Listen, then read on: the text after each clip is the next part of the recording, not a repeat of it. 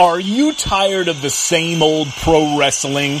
Then check out the amazing action on Powerslam.tv, the biggest indie pro wrestling channel in the world. Get over 4,000 hours of the best pro wrestling events from over 110 of the biggest names in the industry from over 15 countries around the globe. Get your free trial today at Powerslam.tv. This is Jordan Grace, and you're listening to the Social Suplex Podcast Network. BWB, this is One Nation Radio. You better get it right. Rich Latta, James Boyd came to give them life. The Blackest Wrestling Podcast has come to kick all ass and drop it 6 feet if they're kicking trash. Word, let me welcome y'all to something different. And if you dig it, man, you should let some friends listen. We be getting it in, this on the regular, dude. Ravish and flow, but this shit rule. See, James don't rap, so I had to break it down. The whole network, man, we coming for the crown. Raps in the columns, I keep them both covered. Making the beats too, so the listeners can bump it. Hit us with the rating, yeah, I'm saying it's a 5. Before you hit it, talk, bob your head side to side. It's One Nation Radio, and this is the beginning. It's Rich, and I'm here with James. It's time to listen to One Nation. You got to unleash the power of the pyramid. This is Mike Sempervive from WrestlingObserver.com. Check me out on Wrestling Observer Live every day. And also check out your boys, Rich and James, on One Nation Radio. This is Kenny Omega. We're listening to One Nation Radio. Check it out, guys. These guys know what's up. Big Kenny Omega fans, and that's all that counts to me. Goodbye and good night. Bang. Ladies and gentlemen, welcome to One Nation Radio. I'm James Boyd, and with me I have Rich Latta. What's going on, man? Not much, man. I totally blanked last week and forgot that we missed an amazing moment in the culture. Yeah, I missed it too. It was one of those things where it's like I blank out because I just like don't care about like the initial backlash because I think it's stupid. So it's like y'all are all wrong. Y'all are hating, so I don't care. But yeah, we get into it now, I guess. It's all right about it. Megan Thee Stallion and Cardi B dropped that file called WAP. Yep. I remember when I heard the title, I only guessed to myself what the title would be. I didn't tell anybody, and it turned out to be exactly what it stood for, what I guessed. I was like, so I heard the song before I saw the video. Mm-hmm. So I grew up, like, my mom was playing this type of house music that this was sampled from. Like, there's some hoes in this house. Like, I've heard that since I was a child. So I'm like, okay. Yeah, like, they played that on, like Lil Jon and Eastside Boys, like, early 2000, like, albums cuts too. Yeah. Right. Yeah. Right. So I heard that. I was like, oh, okay. It sounded that. I was like, kind of sounds like a Millie a little bit, but like less bass. So, I listened to it on my phone and it was like 7 a.m. I was like, I was like, that song nasty as fuck, but it's sliding. Yeah. So move on with my day and I'm like, oh, the video's out. So, I believe Alex had already seen the video and was telling me this was like, you know, the second coming. This was it. You know, and but you know, Alex quick to shoot you a unit of hyperbole. You know that though, right? But I knew he wasn't playing because it was Cardi. Like, and he had to acknowledge, you know, what was going on here. This momentous occasion. You know, I imagine this is what the streets felt like when Jay-Z and Biggie were doing songs together in like 1996. This is like a similar vibe that I'm getting out of this. For context, Alex is my cousin. He is a huge mark, if you will, for Kanye. Well, actually, he's a Kanye stan, and then like he's also he's more of a mark for Nicki Minaj. So just for listeners at home to be like, why would he? Because he is such a Nicki Minaj fan. He kind of like not really embraces Cardi the way that like a normal person that listens to rap over the last like 3 years would. Look, y'all know how wrestling works, how people be acting. Picking favorites. You know, it's the same shit. Stan culture is toxic. Continue. So I see the video and I'm like, boy, I love it. I love every second of this. I love like the vulgarity. I love the dancing. I love the colors. I love the beat. I love the flow. I love the rapping that Megan Thee Stallion's doing on there. I'm a Megan Thee Stallion mark, I would say. And you know, I didn't understand what all the fuss was, but it sounded like a bunch of people that all of a sudden became holier than thou because these women wanted to rap about their pussy. Like, I don't understand. Like, you know, and it's not like a case like, it's not like your fourth album, like where it ain't been like no progression or anything like that. That's not even the angle people coming at it from. They're just like appalled that they would do this. And I'm like, are you fucking serious? Like, think about this shit in rap that has gone on for years and years and years and years. But this is the one we gotta make sure to put a stop to this. Come on, man. This song is excellent. I only regret that I cannot be out somewhere enjoying and seeing the reaction that goes on while the young ladies hear this music. I would love to see the reaction on the crowd, how it sounds in a club environment. But unfortunately, you know, I'm not about to do that. Yeah, me neither. I have not seen the video. I've only heard the song. What? I've only heard the video. I only heard the song maybe twice. You know, I don't really care about that. Like, even when Beyonce comes out with those visual albums or whatever else, I'm just like, I don't care. I want the music. Like, I can't take your music video on the road. Like, sure you can. I just don't. On the road, imagine me driving. Imagine me driving on I-275 with the video up. Yeah, no, thank you. I'm just saying, it's me. I just haven't seen it yet. I guess I'll get around to it someday. Whatever. I will send you the link. Look, everyone that's listening to this, look, I know how to YouTube. Look, everyone send James this link on Twitter. Tag him. Why are you acting like this? Like, is that important? Is that important? Okay. Yes. Okay. It is. Anyway, I've heard the song twice. I like the song. I'm with you on just people are clutching their pearls. And I think a lot of that comes down to the double standard there is, especially when it comes down to what people expect out of men and versus what they expect out of women as far as vulgarity and being quote unquote ladylike and the bullshit that is that women have to hold themselves to the standard of innocence that is not existent in the shit we like put on women to where they cannot like, you know, have all the spectrum of life that dudes have. So like, but I don't understand this. Like, this is the brand. Like, this is Cardi B and Megan Thee Stallion. What did you think the song was going to be about? I mean, I don't know. I never thought about what a song between them would be, but the idea that people would lose their minds because of this song is like, nah, bro. Like, you're clearly telling on yourself. Like, there's no way.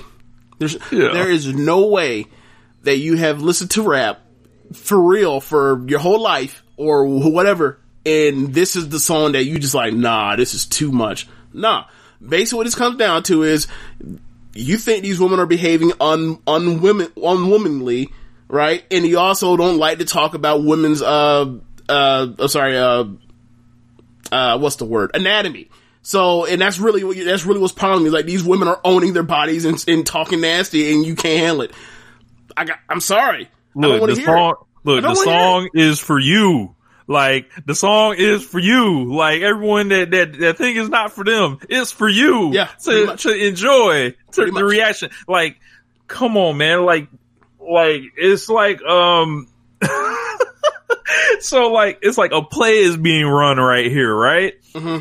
Like, the song comes out, you watch them react, and then you know, like my man Hawkman used to do, you swoop down. Like, that's all you, that's all you gotta do. This is easy. All right. It's not for you, man.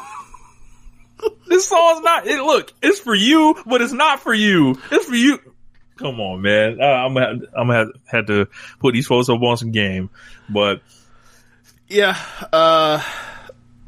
I'm trying to think what else since we already talking about it. I mean, I got around to watching the 2 Chainz and Ross. I actually forget that. We'll go to that later.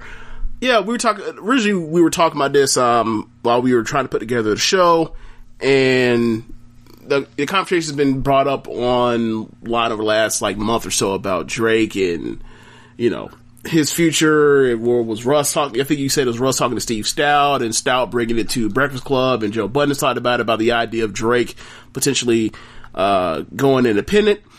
And was it this Friday? Or was it also the same week as WAP? I think it was this Friday, right? Yeah, it was last week.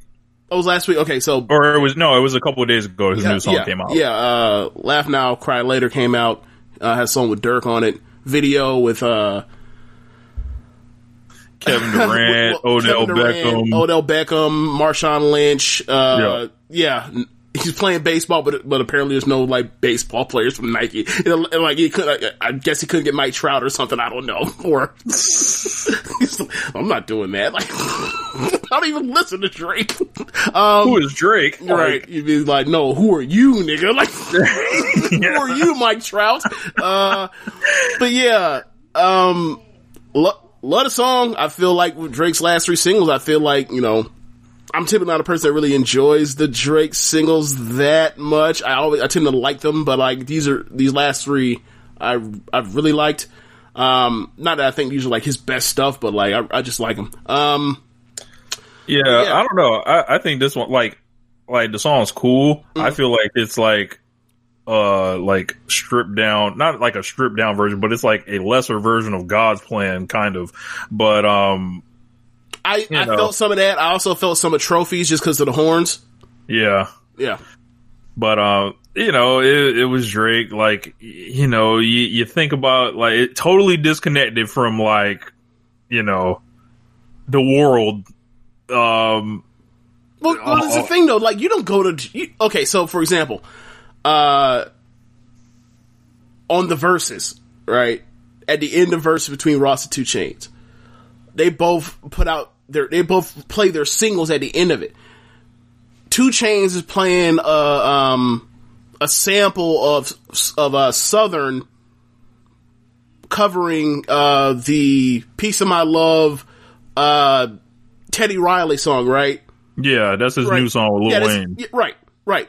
And then Ross plays his, and it's Ross talking about the black man's plight, and I'm like, dude, I know you covered that sort of thing an inch deep on some of your albums from time to time, passing by. He had a line on there that says, Terry Crews is basically... He called him a coon. Not basically. He literally called him a coon.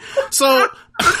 But I'm gonna have to beep that 4 or 5 times. But yeah, but anyway, I don't want to hear Ross's social commentary on anything involving crack. I'm sorry. Okay, is there anything you prefer to hear? Do you really want to hear that? Do you really want to hear that from Rick Ross? Have you ever wanted to hear that from Rick Ross? Has he ever give you something that made you say, I want more from Rick Ross on that? No. So when it comes to Drake, it's if you're going to be the superficial guy your whole career, be the superficial emotional guy. I'm fine with it. This is the lot you have laid. This is the path you laid. I'm good with that. But I just don't want to hear that from Drake. Maybe some other time or whatever else, but not right now. Yeah. Drake's still running these streets. Yeah. When Drake goes home to be a family man, maybe then I want some social commentary from him. Maybe then. I guess I'll just wait for the Cole. J. Cole put out 2 songs a couple weeks ago. Flame. And then, you also gotta worry about Cole with, the Snow on the Bluff song from a month ago. When he's out here, doing putting little records on that one lady. Come on. That might be coming back around because I heard she's been making herself look crazy in these streets on Twitter. Maybe, but we flushed that song down the trash when it came out because we knew exactly what he was talking about, and also it was you don't read. You don't read? That was the main thing more than anything. It was wait, you don't read? What? Bro. Yeah, I don't know. It's amazing sometimes, what a lot of that song was about was him not wanting this role that he seemingly got anointed or whatever. Right. And then what does he do? He says, I don't like the way you're talking to me, lady, that apparently, from what I saw, didn't say anything crazy to him. Yeah. 30. You told police crazy, this woman? man. That's not a good look right now in these streets right now, my guy. Yeah, man. Don't trust people that don't read, y'all. Like for real. Don't you get tired of having to have almost every single day having to like steer somebody in the right path that doesn't read themselves? Don't you get tired of that? It's exhausting, ain't it? It is like, bro, like, oh my God, it's like, bro, if you just read it, like, why do you want me to hold your hand and walk you through this? Cause you trust me. You know how I learned this? By reading. Put in your half and learn your damn self. I'm tired. Yeah, I get tired, bro. Yeah, man. He be running me off of the messenger thread from time to time. We had the vice president announcement. So Kamala Harris was nominated, the first African American woman, and you'll get Jamaican and Indian thrown in there and all that, depending on who you hear it from, to be a vice presidential nominee for a major party. Very big occasion. I don't know a ton about her, but I know she's a serious debater. She put Justice Kavanaugh on the fucking hot, like, cooked him over open flame. He should have never been, processed, but that's a whole nother thing. But happy for her to get that look, and that's a very big thing. I just thought we should mention. Yeah, I guess it's time for us to put in our social commentary, right?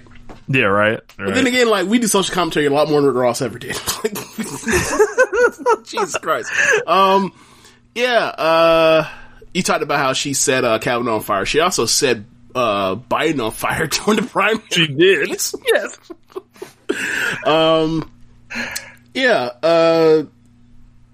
I guess. Yeah, but I guess we can move on to what were we talking about with Drake? Like, basically, like, I was like, his songs, like, I was like totally disconnected from reality. Everything's going on, and it's just like, well, he is who he is at this point.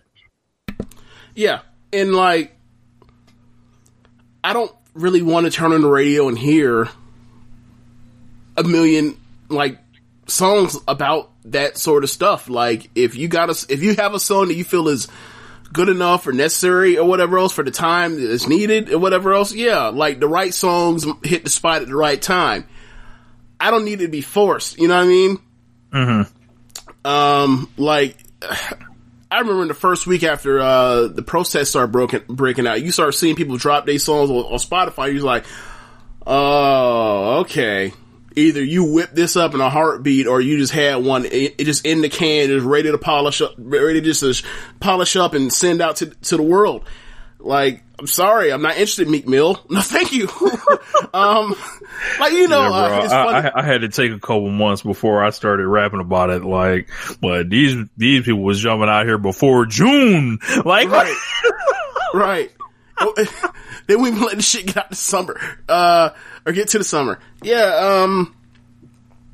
But as far as Drake, the real reason why we brought him up is the large discussions happened over the last month where people are talking about, like, in the future, what does it look like if he does go independent, or if he goes, or if he stays, like, or what would, Universal give him to get him to stay? And everyone's conclusion more or less came down to the same. It's like, they give him whatever he asked for. And, before we press play on this, or press record on this, I was kind of like, yeah, man, like, the only person that can really can have the power of be label backed and also be independent that we've ever seen is Jay-Z now. And like, it took Jay-Z having to be, the president of Def Jam in the early or the mid to late 2000s to do such a thing. And like, I'm sorry, like, I don't really see that being something that Drake would ever want to do to even get to that level. I don't know if Drake even has to go to that to get to this point, but because he's bigger than Jay-Z was relative to the time. But I just don't know. It's in my mind, is have a hard time imagining like someone else reaching that and reaching it like that fast. Like, obviously it shouldn't be a time thing, because ultimately it's like the time is whatever your deal is and like how much leverage you have. But I don't know. Like I feel like if the whole idea is just to be like, if this was Jay-Z in the Drake role, yeah, he goes immediately independent and just makes as much money as he possibly can. But like, if he's in Drake's shoes, but I don't know how Drake would move in this situation. What do you think? I don't really know how he's wired, but up until now, he's always had all these slashes in his deal. There's like Young Money / Cash Money / Universal, and it's, you know, as those slashes have gone away, it seems like he's retreated more from the spotlight. Like as far as like, you know, the interviews are done less, public appearances are way less, and it's just strictly about the music. Like, you see him when his music comes out, you see him when he's, you know, in a beef with Pusha T. Oh my god! But you don't really hear from him that much. But everything's just massive. It's almost like some Michael Jackson shit. But as far as what he could want from a label, like, they would have, like, I just watched the 5-part No Limit documentary that BET, you know, went up, that BET did. Yeah, it was really good. And Master P walked in there and was like, ain't no negotiating. I want 85-15, and y'all just need to press this up, and y'all need to just be part of this. And he got what he wanted in the 90s. Bro, Drake not only could get that if he wanted to, but like he could like wipe his ass with that deal, like right now, based on who he is, how like plugged in he is still to, you know, like when he pushes the button, like that shit goes. It's Drake. But it's a lot, because I don't like we better be thankful that Drake doesn't have the mentality of Master P, where he's like, I want to dominate the world. Drake's content with just doing his music and then, you know, hanging out in Toronto for the winter. Aside from that, like, we don't really see no Drake clothing line. We don't see no Drake like extra, like, the outside of rap really stuff. Like, it's like, why hasn't he really done a movie yet? Like, he should have an actor, right? He should have like had his own like Purple Rain by now. Like, but like I don't know his ambitions. Yeah, if you think about it, like, a number of rappers that have been even below his level or at his level over the last, you know, few years, whether it was, or not few years, but over the last few decades, whether it was 8 Mile or Get Rich or Die Trying or ATL, like, you had... Is this where I get to bring up Killer Season? Fuck you, Habibi, I'm taking this bread. That was not a wide release. That's why I did not mention Killer Season, Rich. Jesus Christ. I didn't mention Belly either. You notice I didn't do that, right? Yeah, I guess what I'm really saying is, like, I think he knows where his butter is bread, or where his bread is buttered. It is kind of like, you know, the Nike stuff and the Jordans or whatever else is cool, and like, you know, the OVO Raptor stuff is cool, but it's like, I think he's not, obviously Kanye was such a huge influence on him, and he's seeing what Kanye is doing, but like, I don't think he's motivated in that way, because it's like, he could have a line or whatever else and get some deal with Nike or whoever, especially right now after Nike like kind of pushed off Kanye, and now Kanye is selling just ridiculous amounts of merchandise off of Adidas with his lines and stuff. Like, Kanye's more, or Drake's more popping than Kanye is at this point. So, but it doesn't seem like he wants to do that, and like, that's probably fine with me, but it's like, at a certain point, he's gonna be too old to be like the guy that keeps making these club records. Eventually, he's gonna have to like do something else, and I don't know what his like late like career turn takes him. I just don't. Like, maybe he just big homie Drake. I mean, he already is there. He's been. I mean, yeah, that's true. Think when he started crabbing off dudes' records and started making them his own records. What was that, like 2015? Yeah. Yeah, like he's already there. Like the thing that was crazy for me was Marvin Wilson, who came back to Florida State for his senior year, which is, turned out to be a great idea given the pandemic right now, right?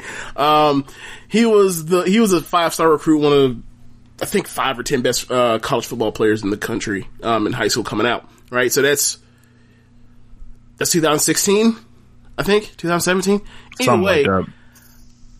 I remember him saying that, like, I was reading some interview for him before he showed up to Florida State or whatever else, and he's out of Louisiana, and he was talking about how Drake was like this legend to him because he remembered the first time he was a legend because his first album came out when he was in 5th grade or something. And I was like, wait, that don't even sound, wait, what? And then I went back and was like, holy shit, he's been around since 2000, like, his first album came out in 2009, which means, the mixtape came out in 2008 or 7 or some shit. Like, he's been in the national forefront from, like, at this point, given out a conversation, 12, 13 years. Like, he's been big homie.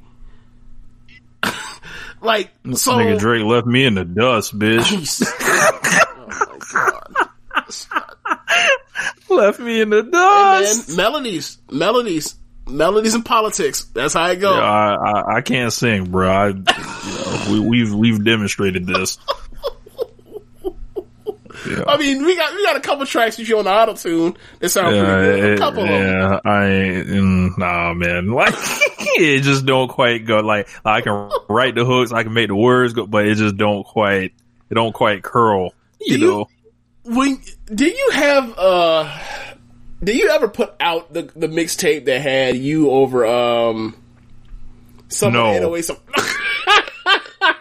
I knew exactly where you were going. Yes. Can I even say it or no? Sure. Go ahead. Yeah, you had a few tracks that you basically did your own remix version of over 808s and Heartbreak Beats. You had a couple of them. Like Paranoid, for example, that's one I remember specifically because it's like Paranoid was already like let me rephrase it. Paranoid was already this song that was like so like you are so insecure. It's almost like gaslighty, and then your version is even more just trash and toxic. Yes. And then, and then you threw my name into that shit at the end. I remember that. I did. Yes, yeah. Yes. Totally I'm with James. Totally threw me under the bus. Had nothing to do with any of that. Nothing. Yeah. Leave me alone. I don't know why y'all put me up to that. Never mind. But I guess we can move on to the 2 Chainz thing. Just quick, like 2 Chainz and Rick Ross versus. Like Rick Ross, I end up scoring it 10 Ross, 7 2 Chainz, 2 draws, and 1 that I threw as no contest because they played just 2 songs that sucked. So I was like, I'm not even going to dignify that with a draw. Those just no contest. Throw that out. Like, bro, he played Tears of Joy. Ross played Tears of Joy. Yeah. That's one of the ones right there. I love that song. No drums, Rich. No, it has no snares. No, it has no kick. Which is what we all describe as drums. I fucking hate that song. And it's rambling rap about nothing. Just anyway. What else? I like that song because Slaughterhouse remixed that song. Oh, you like the song because someone else did something over it, not what Ross did over it. Well, it made me like what Ross did to it more. Oh. Yeah, but you just go through this thing and it's like, all right, so he. Yeah, bro, I'm shocked 2 Chainz didn't play Understatement. Like he didn't play Understatement. He didn't play Riot. There's even more stuff that Ross didn't play. Like Ross didn't play not one Maybach music. Yeah. Not one. He didn't play This Is the Life. He didn't play. He stayed away from a lot. He didn't play Speeding, which might be like a thing where I'm not gonna play any R. Kelly, which is like, okay, I understand that. He didn't play Blow. He didn't play I Get It. He could have played Usual Suspects. He could have played. Right. he did play Rich off cocaine, though. Yeah, he did. That beat is so hard, but that so hard. Song is so ridiculous. And I think he gave that song as a shout out to like all the shit we going through. I know, like, Ross, do you know what that fucking song is about? That song is about you. He also did play "I'm Not a Star." Yes, amazing. He did. Which was also funny because he also played John, which is like, so you're basically playing the same song twice, except different beats. One's from Polo, one's from Justice League. He didn't play Yams. He played like I'm a Boss is like the only song he played off any of the MMG shit that I remember. Same thing with Hustle. Like Hustle was the only song off Port of Miami. He played nothing off of Trilla, which he could have. Deeper in the Rap, the only song he played was Mafia Music, if I remember correctly. He didn't play like the Hello Good Morning remix. He didn't play. I think I'm On was the only Khaled song he played, which is like, I think all the Khaled songs he was on, like, you know, We Taking Over. He played Rich off cocaine was on Deeper in Rap. Oh yeah, that's right. I forgot. He played it like track 20, like the very last track. Yeah. Which is like, his placement, their place was all over the place. And like, they didn't do the, you know, one person goes first and then at halftime, when we get to 11, the other person switch. They just Ross went first every single time. And when the time they got to like track 11, 2 Chainz was like, when we supposed to switch? And then like switched off camera saying, or Timbaland, he was like, oh, I don't know. And then 2 Chainz was like, but this your shit, nigga. Like, what do you mean? You don't know. But like, yeah, Ross is all over the place playing a bunch of different stuff. Like, it's a bunch of stuff that's like, that's the album cut type of stuff, which is cool, but it's like, you could also play like the street anthem stuff. And he did at the beginning, but it kind of tailed off. I guess it was more like to show the diversity of the catalog, I guess, which if that's the case, that's a good night for Ross, but. I would think so. But he could not have done it against somebody that he did not know he could smoke. Like, he did that against somebody that he felt like, well, comfortable, he could just, you know, he would win. Like. Yeah. It's funny that, like, Ross picked, like, 2 Chainz to do this against, like, when it would have been like, well, how about you versus like T.I.? That would have been interesting. That would have been just as big of a blowout. The other way around, where you like, you compared them, you're like, no, it's not close. Like, especially if you compare like their quote unquote hit records as far as stuff they actually landed and were singles and landed on Billboard. Like, keep in mind, Ross, like, I don't think Ross ever had a platinum, like a top 10 single ever. I think that stuff's overrated, like, especially in this format.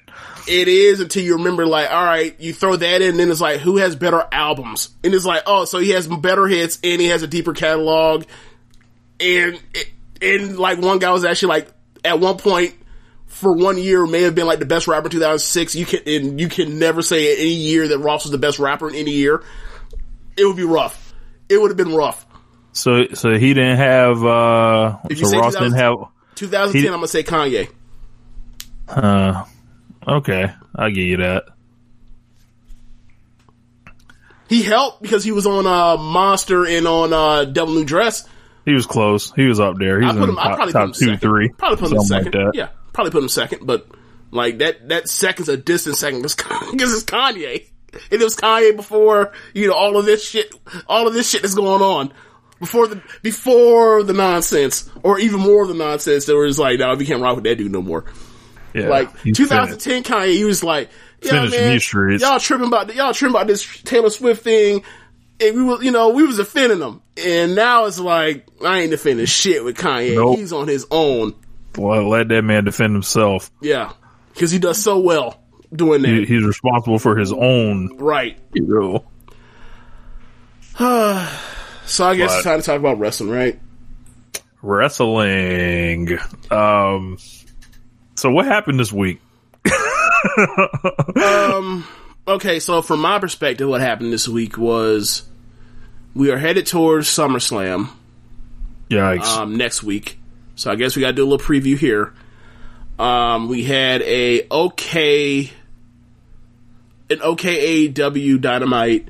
We had, like, the first 30 minutes of NXT may have been the worst 30 minutes of NXT I've ever seen in my life. Jesus. Just like, what even is this? This is like some of the worst of the main roster. And after that, like, towards the end, like, the show settled down, but, like, the first 30, 40 minutes of the show is so bad that it's like, nah, that's a bad show, or that's a mediocre show at best, or a bad show. I'll probably just call it a bad show. Like, most memorable things about that show you'll ever remember weeks from now, you'd be like, God, that fucking sucked. Do you want to, stunt on Daniel Cormier now or later? Oh, let's do it now. Let's do it now. Last night, UFC, Daniel Cormier in the main event against Stipe Miocic. I'm always bad with calling Miocic or Miocic. Because, you know, all the foreigners, all the Eastern Europeans in the NBA, I don't know if it's itch or ick. I don't know.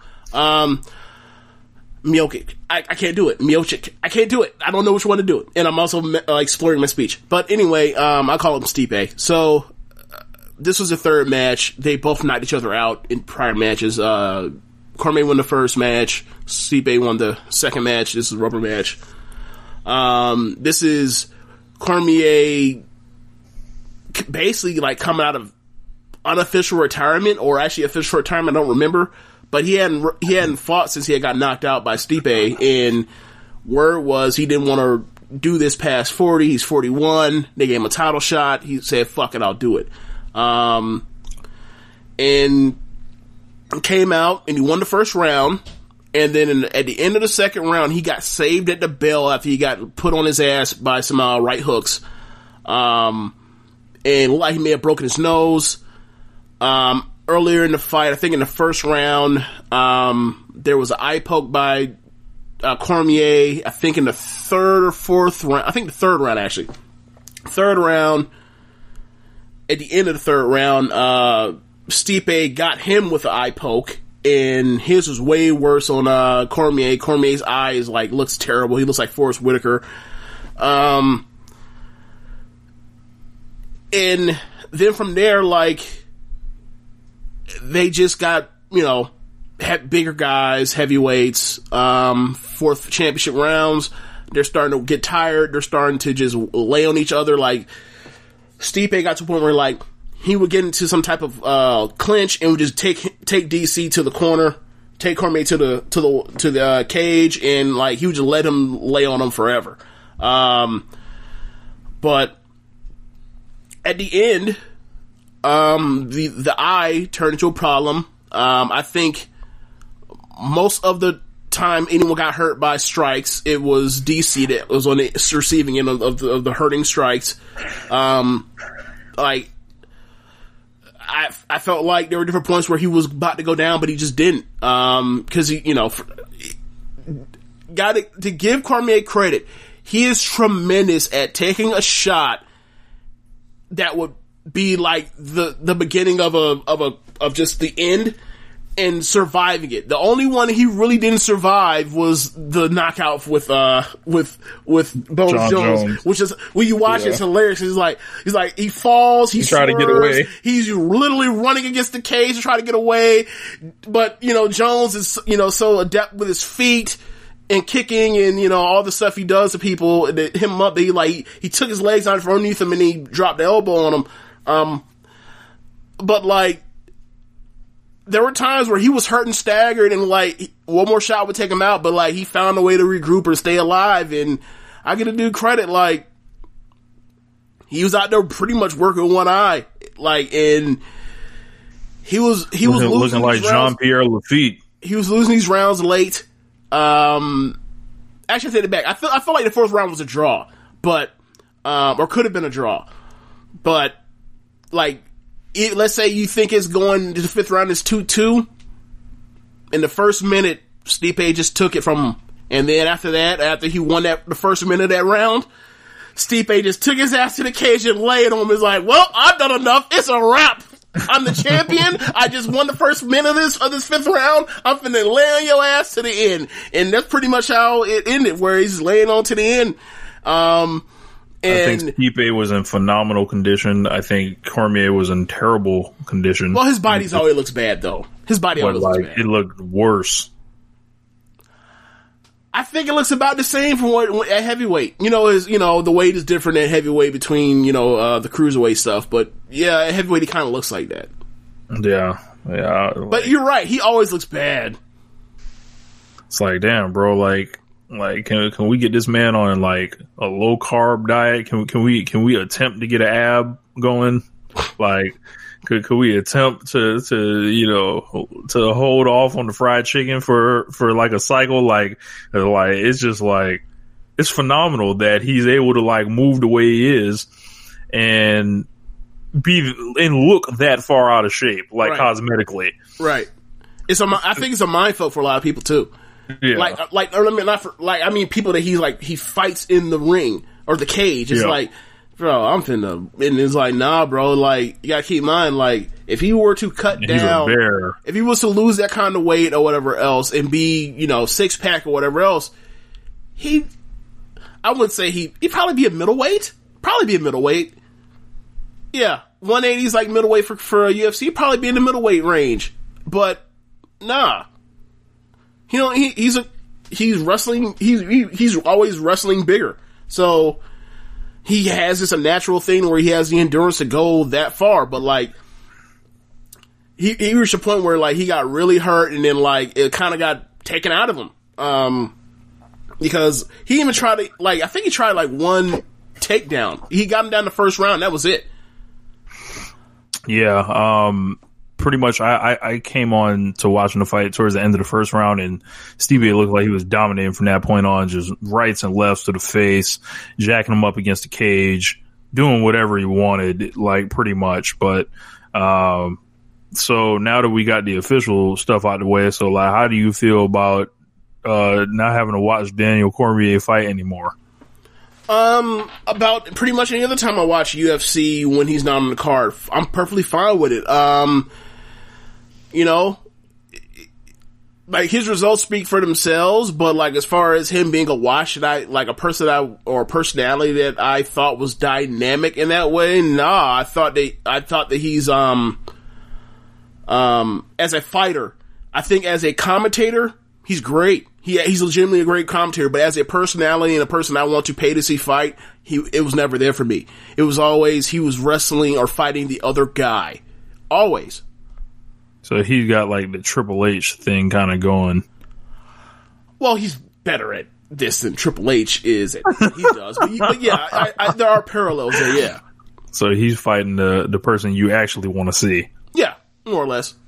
Yeah. I mean, in his case, it's really just John Jones, and then after that, like, that made him into his own star, and then, like, he kind of just put over Stipe on the way out.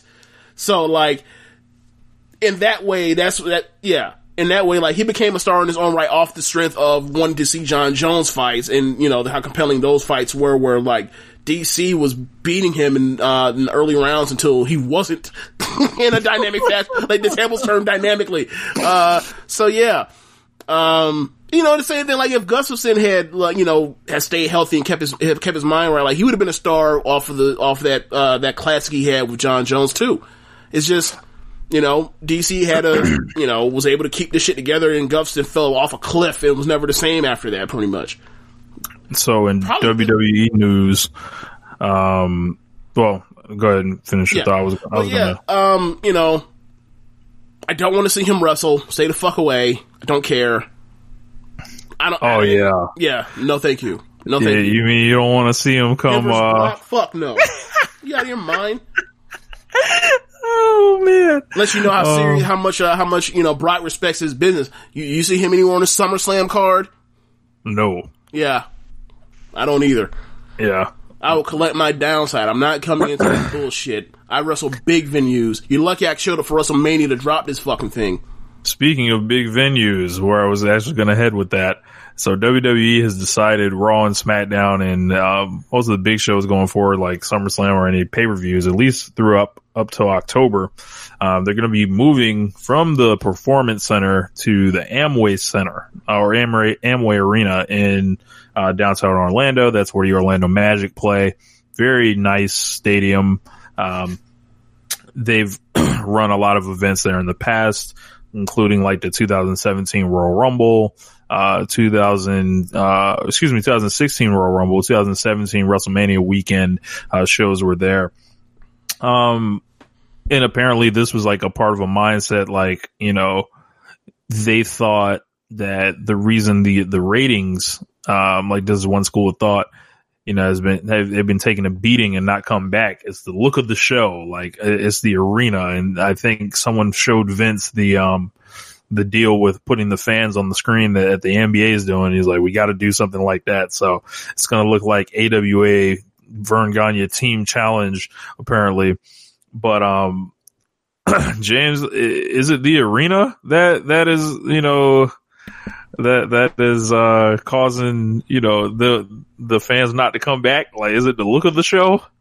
It's gotta be that, right? Okay, so I'm not going to pretend that that's not a factor for why some people are watching, but I also am not going to pretend that that's not why that is the main reason why people are not watching. The show's booking and storytelling and star making machine is broken totally. So that is the biggest reason why people are not returning to watch, because it's a bad TV show.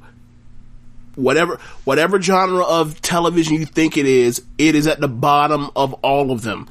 It's the worst. It's the worst sports show you watch, because you can't watch the fucking action because they keep flipping the camera, so you keep getting lost in a sense of where you are and what is taking place.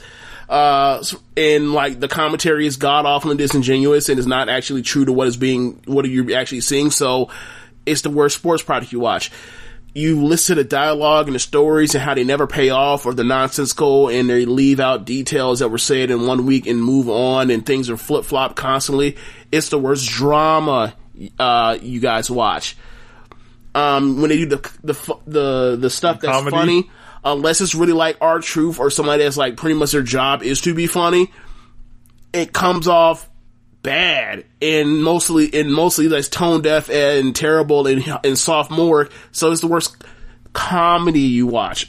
Also, it's the worst of the worst of the worst, Captain. Yes, sir. I've a couple of like things of sorry, I forgot one more genre. If you are a person that watches like Stranger Things or watches Horror Story, American Horror Story, or whatever else, it is amongst some of the worst thriller and horror elements that you see when it comes to the stupid fucking fiend thing. Whatever else. So it's also the worst horror that you watch as well. Yeah. I just heard like some rough details about like apparently like Braun Strowman and the Fiend have like switched philosophies or bodies or whatever the fuck it's supposed to be, and like people are wondering if the Fiend and Alexa Bliss are going to fuck. Like like it's like this is where we've gone with this. Braun Strowman also cut all his hair off. He's totally bald now. I saw that. He looks like a white supremacist. You know who else like a white supremacist? Who? Karrion Kross. Oh yeah, big time. He looks real American History X. Anyway, I saw the Strowman thing, and apparently he said he was losing his hair. I didn't feel like he was, but no. Mel pattern in the back. He was getting the moon from the back. He was like, getting but it was getting, you couldn't really tell because it was getting collected into the mohawk, into the ponytail. But like you could see it whenever he starts sweating. It's been there. Yeah, it's been there. Yeah, he looks the hairline was strong though. It was hairline strong. Yeah. Yeah, it looks real different. Not like a big baby face. I'll say that. Oh. Nah. Which is why I guess he switched like with the Fiend. I don't know, bro. I don't watch shit. Yeah, but the dude with the freaking Slipknot mask on. Is the baby face with the disgusting looking white dreadlocks is the baby face, right? That's yeah. Like maybe, just maybe, based on looks, it's a heel versus heel program. Maybe, just maybe. Then of course, you know, I'm seeing the Retribution folks on the timeline, and are they Raw Underground, and I got a question. They changed out the geek size now. It feels like they changed size. They're taller now. So like what? So like, is anybody basically like, bro, like, so anonymous? it was like last week, these people were like, they were like 5 foot tall, right? And now clearly there was one of them that was Brennan Williams. And then there was another one, what's up to her? It was clearly Jesse that was one of them. That you could tell by the hair or whatever. And, it's weird because like, this should tell you everything's broken. They don't have an idea for who the actual group is. They're just using like fill-ins until like that is time. Well, if they are Antifa, there should be many of them, and because they all no centralized leader. I mean, right? There's no centralized leader, and they're faceless. So all the people, it is. So if it is Antifa, like people were saying it wasn't before, they said no, it's not Antifa. There's a lot of Antifa type traits or whatever else. Amazing. Yeah. I don't, just keep them away from SummerSlam, I guess. Like, if I have to watch this shit, keep them away from SummerSlam. I want to come clean matches, please. And then you can do whatever on TV. And I can not watch that. Like, I guess we should quickly run down the SummerSlam card, shouldn't we? I thought we kind of already were. Like, hold on. Let me just, pull it up here. Drew McIntyre versus Randy Orton. That's the main event. That, like, doesn't excite me very much, but I like Drew. He's gonna work hard. Randy Orton, you know, when there's a title to win, you know, he may show up. You never know. But you know, they've clearly been angling this match for months. Yep. And we'll see how tall Drew McIntyre is, I guess. He's taller than Orton. He's an inch taller. Yeah. Well, as far as I'm concerned, Orton the tallest guy on the roster. He's taller than Strowman. Yeah.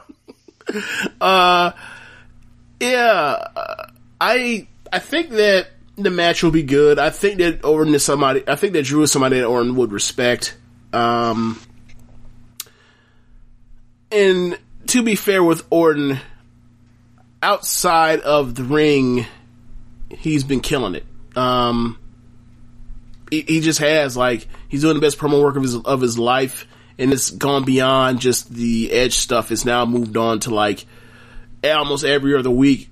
Like, if you were to ask me who are the best two promos, like, what two wrestlers have the most number of good promos this year, it would be Moxley and him. Like, I don't know where this came from. I saw that he did this interview where he realized, like, that now that he's older, that, like, it's not the matches, it's the promos that get you over. And I'm like, I feel like these are platitudes or whatever else, and you're not giving yourself enough credit for the fact that you are a lot better in, than he was, let's say, before 2013. I think he's been a good promo since, like, or actually, I think 2014, 15, like, right around the stuff with, like, he was getting kicked out of the Authority by Seth. Like, that's when he was starting to cut good promos or whatever else. And he kind of, like, kept it in his back pocket and would bring it out from time to time, like when him and AJ were out here, like, throwing fucking nuclear warheads on each other, going to WrestleMania 35. But, yeah, I don't know what that match would look like other than it looking like every other Randy Orton match you ever seen in the last, like, you know, big, slow WWE Vince McMahon wrestling. Yeah, like, and the last 5 minutes are great, and you're like, why can't you just do this for like 20 minutes or for 15 minutes or 20 minutes instead of just 5? Yep, exactly. Then we got Dominic Mysterio against Seth Rollins in a now named street fight. So Dominic has to come to the ring with a stick, right? They beat the holy shit out of this man the last time we seen him, right? Yeah. So he has to enter the arena with a weapon, right? Well, you said a stick. When you said, I'm thinking like, nah, bro, you beat the shit out of me with something like, it's a street fight. Shouldn't he pull the gun? The Yuzuki Aikawa and pull a gun out during a no DQ match, right? hey, at this point, you know, he might have to.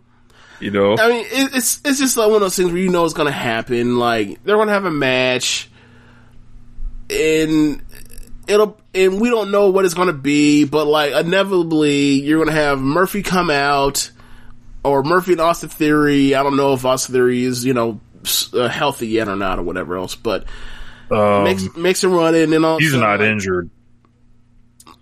I didn't say injured. I said healthy. I'm saying it without saying it. Yeah. So, what was I going to say? Yeah, and then like Ray's going to make a run in and make a save, and we'll see what goes from there. Like, it's a story where like the in-ring stuff doesn't matter. It's about like what happens at the end with whatever story they're trying to tell, with hurting Ray or hurting Dominic again, or if they're going to like, you know, make, you know, rally and, you know, beat Seth. Like, it's just. I just hope Dominic doesn't turn on his dad. That'd be fucking stupid. Like, where were you to save me when your eye was out? You fucking goddamn idiot. Yeah, I just whatever. Like, it's Seth. It's a green dude in the ring with Seth Rollins. It's like, from what I've seen of Dominic, he looks good, but you know, experience is a thing that matters. And like Seth. I feel bad for Seth, except Seth keep putting himself in a situation where you can't feel bad for him because he keeps wanting to spot off and say dumb shit online or say dumb shit for internet interviews. So whatever, like the match can be good or it can be bad, or it could just be a nothing ass match to tell the next story, which is like, why it's so hard to just get Rey Mysterio versus Seth Rollins in the fucking ring for a regular ass match. Well, I've been waiting for that since the last Monday Night Raw of September last year. We still haven't gotten it. They teased it over and over. They've had this bullshit ass eye pop out match instead of doing this. It's two of the greatest wrestlers in-ring workers they've ever had in the company, and they refuse to let them have a wrestling match. They wouldn't do this to AJ Styles. Where's AJ Styles? Where's the AJ Styles and Daniel Bryan eye for an eye match? Why are they having Seth do this? Well, I know why. Because AJ and Daniel Bryan probably tell Vince, no, I don't want to do that dumb shit. And it's Seth. You know, if I do this for him, then you know. They'll owe me. Like, you need to talk to Dean Ambrose and CM Punk about Vince McMahon and him owing them some shit. And did they ever get paid back? You might learn some things. The answer is no. You just get fucked and then you out here capping for them while they out here ruining your career. I never, like, bro, would you feel sad if you never watched another Seth Rollins match? No.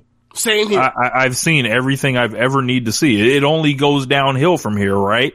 I mean, as far as like them fucking up his matches, yes. Well, we've already seen the peak of him. At this point, yeah. Yeah, I don't feel like he just like reels it back and can just like, you know, turn the clock back. Like, I don't get that vibe from him. Like, I get very comfortable coasting, knowing what he has to do at this stage, like junior Randy Orton-ish. But like more athletic. I think he tries a lot harder than Randy ever did on a consistent basis. I wouldn't do that. I wouldn't say that to him. I feel like, I mean, even this year when he had the dumbass match at last pay-per-view with the eye poke thing, he worked his ass off. That was a good match until you like, oh yeah, how do you win this match again? Oh yeah, you gotta pull someone's eye out. Never mind. Like, it's just, he tries hard. He wrestles very well. Like, he can, like, I feel like if he were somewhere else, he would have great matches still, but like, he's here. But he likes it and loves it. Right, so like, I don't feel bad for him. Ain't no excuses for him. Right. It's just he's another victim of the system. He's another victim of the system. He don't even realize it. You don't even know it. Right. So look, I'm glad Ross didn't play that. I'm glad he did not play that. Jesus Christ. So what the fuck happened with this triple battle royal? Why did Asuka win this shit? Asuka is having two separate matches for the Raw and the SmackDown title. She's fighting Sasha Banks in one match and Bayley in the other. I'm assuming it's for the same exact reason that they put the tag belts on Sasha and Bayley to begin with. It was, we're on Raw. Charlotte's hurt, or Charlotte has some type of thing to deal with. Becky is pregnant. There's nobody to face here because Kairi's leaving, and we don't want to shoot that. We don't want to do that, knowing that she's about to leave. So, like, you know, they have their problems with Shayna Baszler, and Nia. No one wants to see that. So it's like, how about Bianca? How about Rhea Ripley? How about Mia Yim? Rich. How about Rich? Anybody else? Naomi. Rich. This is WWE main roster ran by Vince McMahon and Bruce Pritchard. Those are all good. but Those James, are all I was good told ideas. this is where the women thrive, and there's just all this opportunity for all these women here. This is what I've been told. I think you were told that they have good matches in that the division that you're about to try to defend doesn't, for the most part, which that's kind of the case.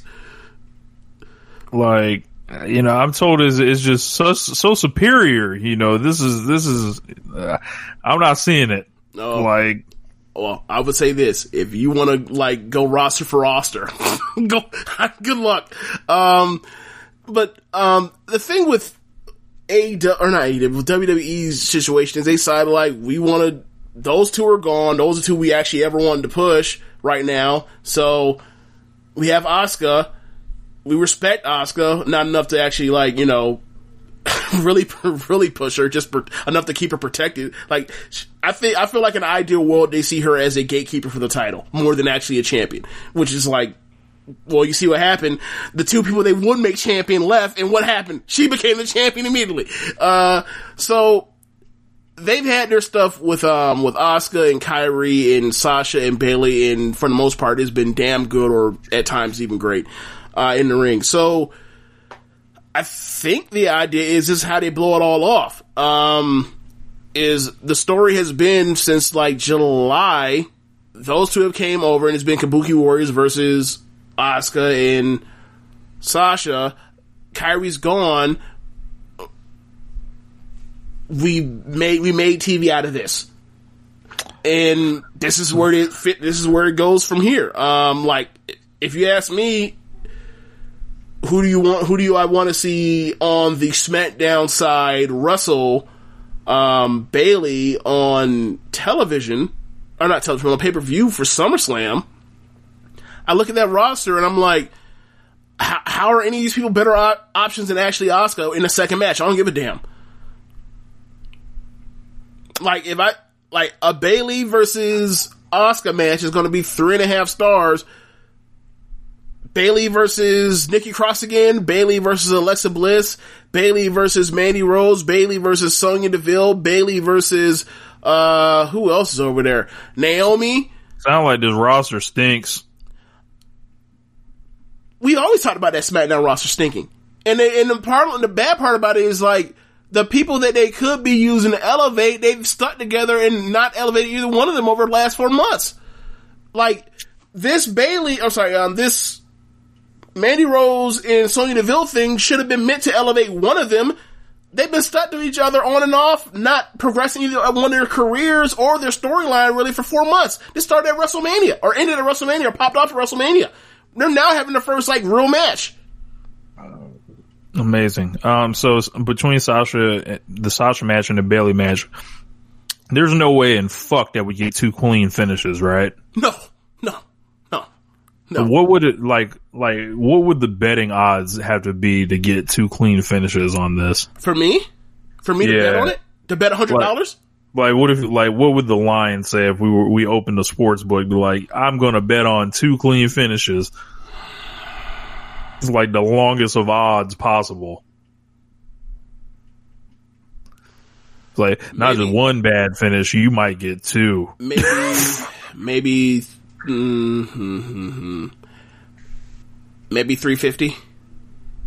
Yikes.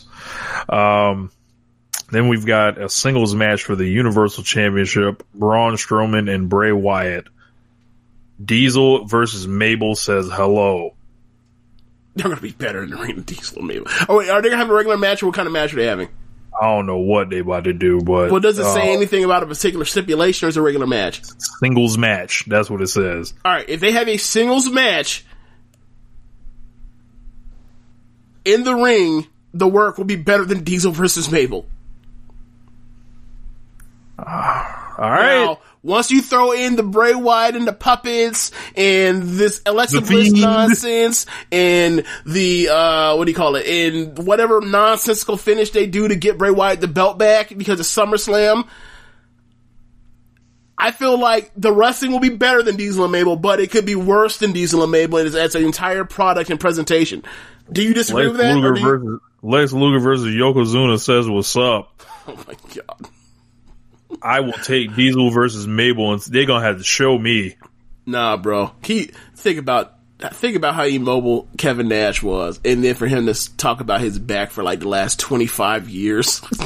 No, thank you. I'm not. No. What else we got? Mandy Rose versus Sonya Deville. Hair versus hair match. A hair versus hair match that got brought up as a step when one person cut another one's hair already. Wow, such creativity! And by cutting someone's hair, it was really like she removed her extensions. Well, Mandy Rose actually cut her hair a little shorter. Okay, cool. But so it looks like she kind of has Sonya like Sonya was cutting extensions. Yeah. I have no idea who wins. Like, I just hope they don't cut Sonya Deville's hair and make her look like Mel. I was about to say that, like, the person that really, like, I think it's a bad idea for either one of them, but for Sonya, it's like, the mystique the aesthetic and the mystique she's running with, like, relies on her hair a lot. And, like, if she's gonna be bald, it's different. Then what?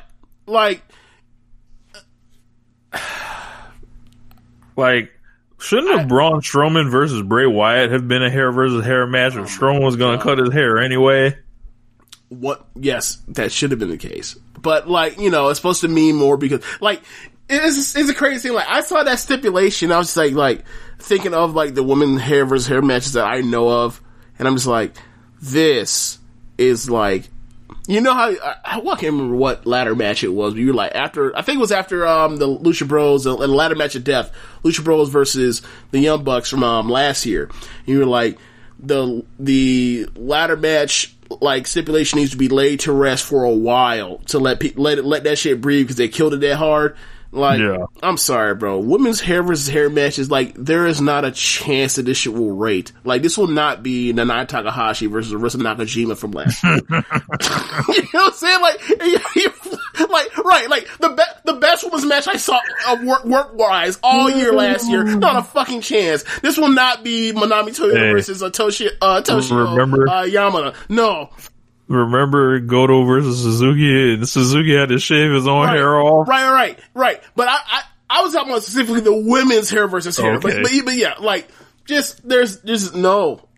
Just no. It's not, obviously they don't really care about that, but it's you're gonna do a hair versus hair match on on the undercard, and it's gonna mean next to fucking nothing. A month. And also, it won't mean nothing other than you look at either one of them a month from now and be like, why is their hair short? Oh, they had a hair match. You're like, oh, okay. It's empty arena. There's no fans to react to this shit. When the cutting is going on. Which is the main point of a hair versus hair match is the reaction after it of people being super happy or people being in tears. I guess this is the world we're in now. Yeah. Apollo Crews versus MVP. Two brothers fighting over the United States Championship. So, I didn't know Apollo Crews is back yet. Yeah, he's back. Okay. I would have liked this to be Lashley here, but here we are. Maybe that's next month. I don't know. Yeah, I have nothing on this. It's okay. Do you think Lashley's not on the card, right? So Lashley's going to be ringside, right? Yeah, I would assume so. So I imagine Lashley is going to help him win, or the odds get even by Ricochet and Cedric, or Cedric finally turns on Ricochet and joins the Hurt Business, and then we're off to the races with whatever that faction is. I feel like they're all just been in a holding pattern trying to get back to Lashley versus McIntyre after and good luck. I mean, after the match that they had in the ring at that pay-per-view, like, I want to see them wrestle again. I want to see them wrestle again, but it's like, you know, you just know what it is with WWE. It's like everything they do to even plan for the future eventually turns into shit. So why should I expect this one to actually follow through? After they had such a pleasant surprise of a match in the last pay-per-view that went to that nonsensical finish, like, to save face for a rematch is like, I've seen how this movie goes. Like, the last time you ever done one of these that was any bit good was like AJ and Samoa Joe 2 years ago. Yeah. Then we got the tag team match for the Raw Championship. Back last year, Becky and Sasha and Hell in a Cell. I forgot about that. But like that's two in like rare, man. When they do it all the time. They screw you out of finish to build no rematch all the time. And there's only two examples I think where it actually worked out for them in 2 years.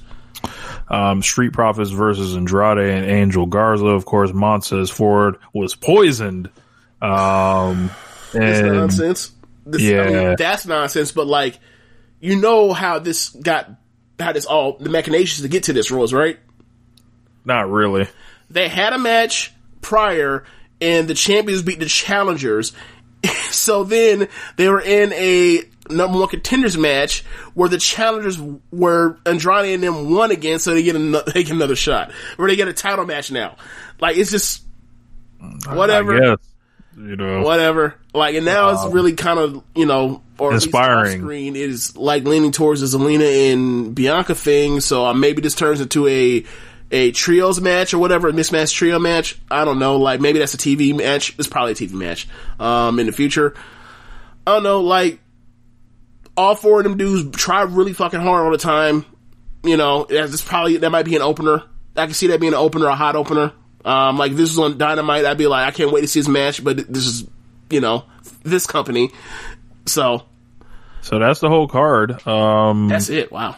Yeah. Right now, unless they add stuff this week, not a lot of SmackDown guys, it looks like, on this show. Oh, yeah. Okay. Title match. So everything else looks like it's from Raw. AJ Styles versus Jeff Hardy is on Friday. TV. Yeah, that's why I said Friday. And what about Riddle? I don't know what Riddle's doing. I don't watch SmackDown and I don't watch Riddle, so I don't know. Yeah.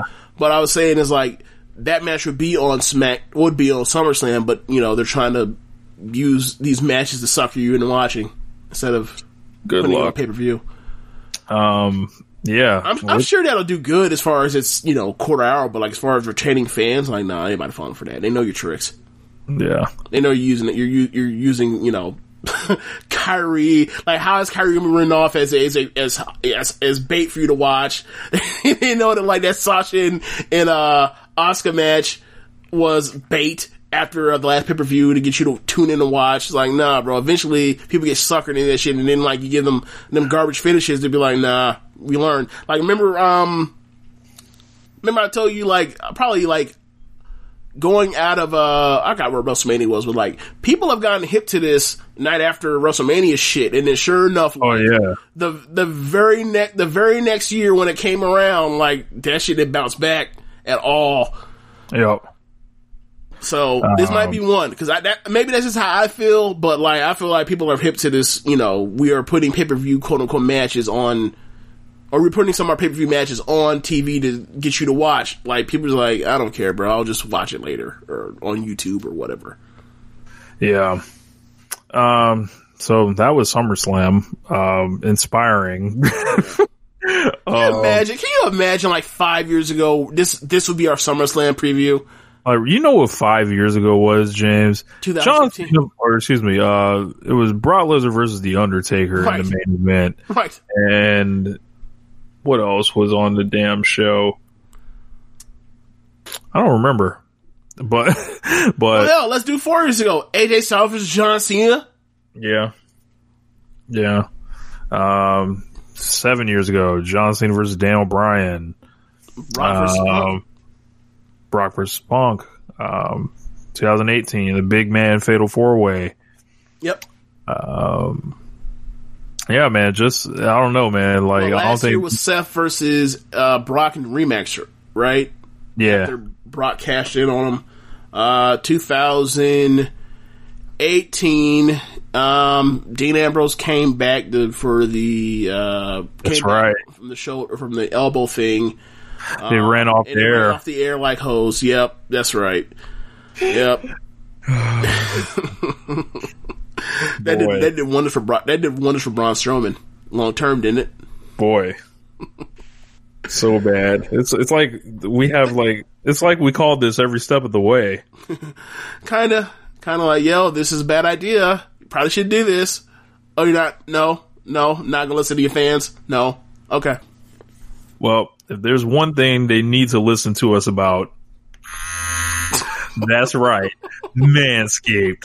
Manscaped, who's the best in men's below the belt grooming. Manscaped offers precision engineered tools for your family jewels. They obsess over their technology developments to provide you the best tools for your grooming experience. And on top of that, we've got a little bonus thing for you guys. With the, Manscaped, we are running a contest. So here's how that contest goes. So the first 5 people who purchase something from Manscaped and use our code and email us proof of purchase to socialsuplex@gmail.com will get AEW All Out ordered for them, courtesy of the Social Suplex Podcast Network. So one more time. So the first 5 people who purchase something from Manscaped and use our code and email us proof of purchase to socialsuplex@gmail.com will get AEW's All Out pay-per-view ordered for them, courtesy of the Social Suplex Podcast Network. So that's something we're just hooking y'all all the way up. So besides keeping you guys, safe with the advanced skin safe technology, giving you the 90-minute battery, the LED light, the 20% off, the free shipping, the 7,000 RPM, the chargeable battery, you get 20% off and free shipping with the code suplex at manscaped.com. That's right. 20% off with free shipping at manscaped.com and use the code suplex. Don't forget about the All Out pay-per-view contest. If you don't want to pay Tony Khan that money, that's okay. We will. So, but you will get to see the show. All you got to do is, hook yourself up, take care of yourself, and you win. How easy of a concept is this, James? Seems very simple to me. I don't know what y'all waiting for. Y'all should have already ordered this stuff before I finish reading this ad. So I'm gonna just assume that y'all went ahead and did that. And we're going to go ahead and get, to the reviews here. So, AEW Dynamite, like you said earlier, an okay show. I felt like everything just kind of missed the level that it could have got to. I liked the opener. I liked the promo segments. I don't know. Something wasn't right, though. So we're going to start off. The Young Bucks had a match with Evil Uno and Stu Grayson. Thought this was pretty good. This was like a 3.5. And they were working at a lightning pace. They started where they got attacked before the bell by Uno and Grayson.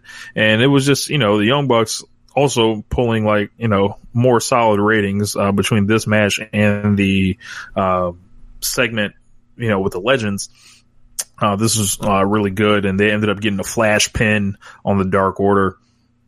Any thoughts about this one, James? No. They have obviously good chemistry together, but I don't know if it's because they weren't given another 5 minutes to kick into another gear, or if it was just super duper hot or whatever else. But whatever the reason, it just stayed parked in a certain level.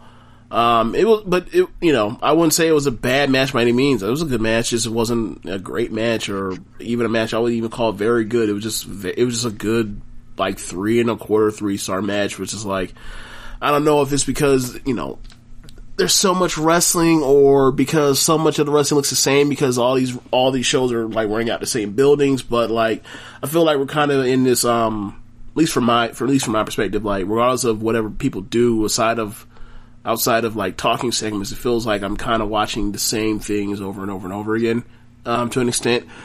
But yeah, they all worked hard. It was a good match. Something was missing, like you said, and I felt like that throughout the whole show. Especially in the main event. We'll get to that. So MJF was backstage. Oh yeah. I'm gonna ask something. When we get there, okay. I'm not gonna ask something. I'm gonna decree something. Okay. So MJF was backstage. He was making his way to the ring. He did a callback from when he walked backstage with Samoa Joe in NXT. That was a little Easter egg for everybody. The announcers previewed the rest of the card. They went to a video package about, they were asking Hangman and Kenny who their favorite tag teams were. Kenny said the Young Bucks, of course, were his favorite team. And then Hangman was wondering, he's like, well, what about us? And then Kenny was like, we're singles guys. And, just more, stuff between them. MJF ended up coming out. I was saying Heyman's the emo cowboy. Yeah. Like, his feelings were really hurt because he didn't say that because Kenny didn't think that they were a better tag team than them. And it's like, it's like, is that plus it's like, he doesn't like the Young Bucks. It's like, whatever match you're going to have is going to have a lot of stuff and detail involved in it, that we're eventually going to get, but without conflict, really, which is not really what Hangman does, like without conflict being brought to him from like, Matt Jackson, for example, going into Revolution, like, I don't really find the Hangman, like, the emo stuff in the passive aggressive stuff, like, endearing to me or particularly compelling, but it works for other people. Yeah, really, I was gonna say, like, it just does it for me. He's for the he's for the young folk. Like, I wouldn't even say that. Also, another thing that also gets like annoying for me is like, how many times do I have to hear Jim Ross talk about Scorpio Sky and Hangman being great athletes for their size when like Kenny is a better athlete than both of them and is bigger? How many times do I have to fucking hear that? I mean, does that not get annoying to you? Because it gets annoying to me. I'm not going to argue on that, but I think that's just a part of the packaging for Heyman. Like, he's this rugged hard hitter. Like, he's like Magnum TA and Stan Hansen or something. I understand that. But what is it about this one line that he throws in every other week about Hangman? But like, about his size. His size, like, he's 205 pounds. What do you mean his size? Like, his thing. And then, because, like, what? Yeah. Like, it frustrates me because it's like, his tag team partner is literally bigger than him and is a better athlete than him, and then watch him have to watch them be in tag matches every other fucking week. And like, one guy's clearly the superior athlete. And you're talking about the other one. What are you doing, Ross? Look, that man's decided that Hangman is a cause of his. Like, I ain't never heard him. Like, I mean, he's put over Kenny a lot, but yes, like, he clearly it's not. Like, that's what he should do. Like, you don't need to get over Kenny Omega like as much as you need to get over Hangman. You can watch them two in the ring and see that one is like, the way they position the whole thing. This whole entire thing is meant to get over Hangman, and it has worked splendidly. Right? Like, pay no mind to the stuff I say about, like, what I think of his character. When they're out there in the ring and they set up these hot tags, his hot tag is great. I'm not trying to take anything from Hangman as far as in the ring. And then I say but, right? I would say, however, this one thing, like, grates on me because it's like, it's not the first time I heard it, or the second time, or the third time, or the fourth, or the fifth. He says it all the time. Oh, he's been saying it, yeah. And it's like, how like, come no one he gets mad when Hangman does, like, that moonsault. Yeah. He's like, you're taking a risk, kid. And it's like, I understand how he feels about it, but it's like, I like everything he does about or around Hangman because you talk about the ruggedness because he's a cowboy, and like, that's something that we've talked about this with Ross. Like, Ross has to sit down with some of the young guys and find these traits of people out of people that he's, gotten over commentary in the past. And the first thing we talked about was like, with Moxley and Heyman was like the ruggedness of Austin. Like show him an archetype he's done before. He can just pull that out just off of muscle memory and go with it. And he's done that very well with those two. But it's just one thing that I keep saying is like, this one needs to be taken back behind the woodshed. I'm sorry, no, back behind the convenience mart. Place. No, back behind the convenience mart and shot. That one needs to just go. So I'm sorry, I spent too much time talking about this, but so continue. Yeah, they don't really have much else to say about Scorpio Sky either, but great athlete, just a great athlete. Just a great athlete, elite athlete. Keyword athlete. Perhaps the best in AEW. Yes, perhaps. Except for the fucking Kenny Omega guy that's right fucking there on every show while Scorpio Sky is shown on the fucking TV on Dynamite like once is it even once a month? No. So MJF cut a promo from the ring behind his podium. He ripped on Moxley. He said that we deserve a better champion. He called Moxley an idiot, told him he was scared of MJF and he wasn't there because of the assault last week. And then Moxley music hit, and then MJF sent the squad up through the Voms, which was fucking hilarious because he sends these people all the wrong way. Right. Essentially, Moxley runs in, fucks him up, gives him a paradigm shift. Then Moxley goes backstage. Tony Khan's hanging out in the background and shit, just looking over like. Yeah, first he starts looking into the through the TV screen, the monitor he has, and then like once like Moxley gets going, he like gets so compelled by the energy that he's like basically takes a step back, crosses his legs and arms, and folds his arms, and just like looks at it like, God damn, this is good. I thought that was funny. He actually went from like I'm doing this TV show to like I'm actually a fan. Like I thought that was fun.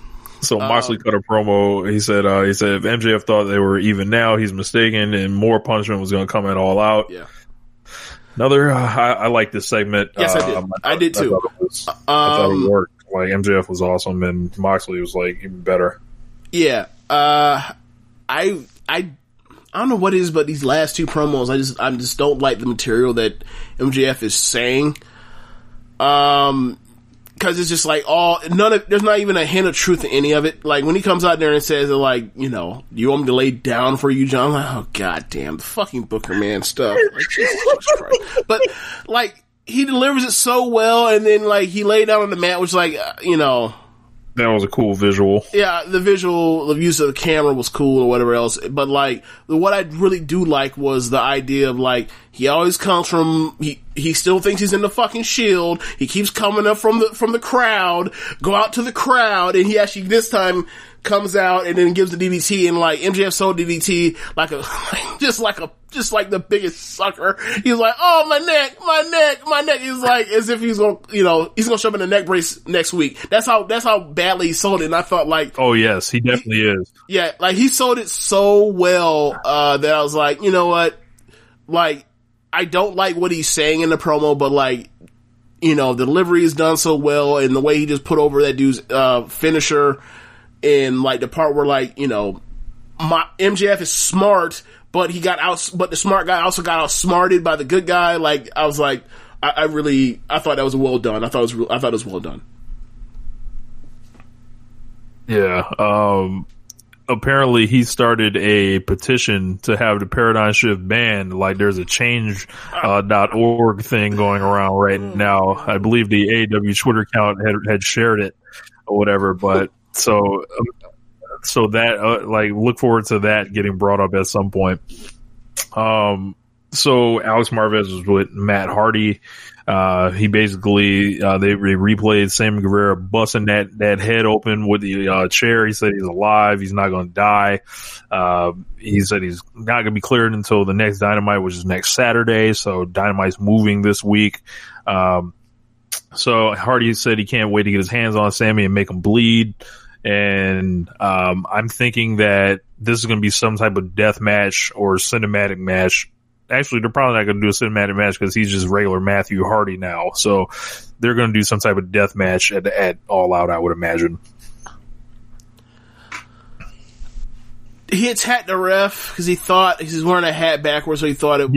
Yes, I forgot about that. Thought it was Sammy, which is like, they said they were going to have a match on Saturday, but after that happens, like, he has to be suspended, given the times they suspended anybody of color that's put their hands on the ref. So, I expect them to hold up to. They got Hager out of there too for that. Oh, okay, I forgot about. Oh yeah, that's right. Yeah, so every time they ever touched the ref, someone's gotten out there, whether it was Swole or whether it was Nyla, and now I forgot about the Hager one, but yeah, that too. So it's like he needs to be gone as well, and that's probably how to get themselves out of it to All Out or whatever. We'll see. I'm not particularly interested in this match. I'm just not, but whatever. I am, because I know Sammy Guevara is going to do some crazy shit. So, well, I'm still trying to figure out like what kind of match is it. Like, I need to know what kind of match. Is it going to be a regular rules match? Is it going to be some like Hardy compound shit, or is it going to be like some stip match inside of the ring? Cracker Barrel Clash. They need to go ahead and break it out for them and rebrand that shit. Like, this year is going to be the Cracker Barrel Clash. It's going to be Sammy Guevara and Matt Hardy. But do you really, I know he did the one match with Darby, but do you really see, or actually he does the two spots during the two Darby matches, but do you really see Sammy as a no DQ hardcore guy? Because I don't.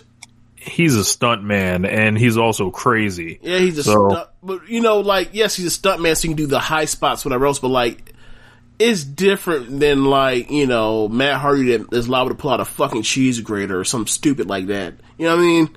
Like, it's a little I think, if you look at Sammy, like, you can call him a pretty boy, right?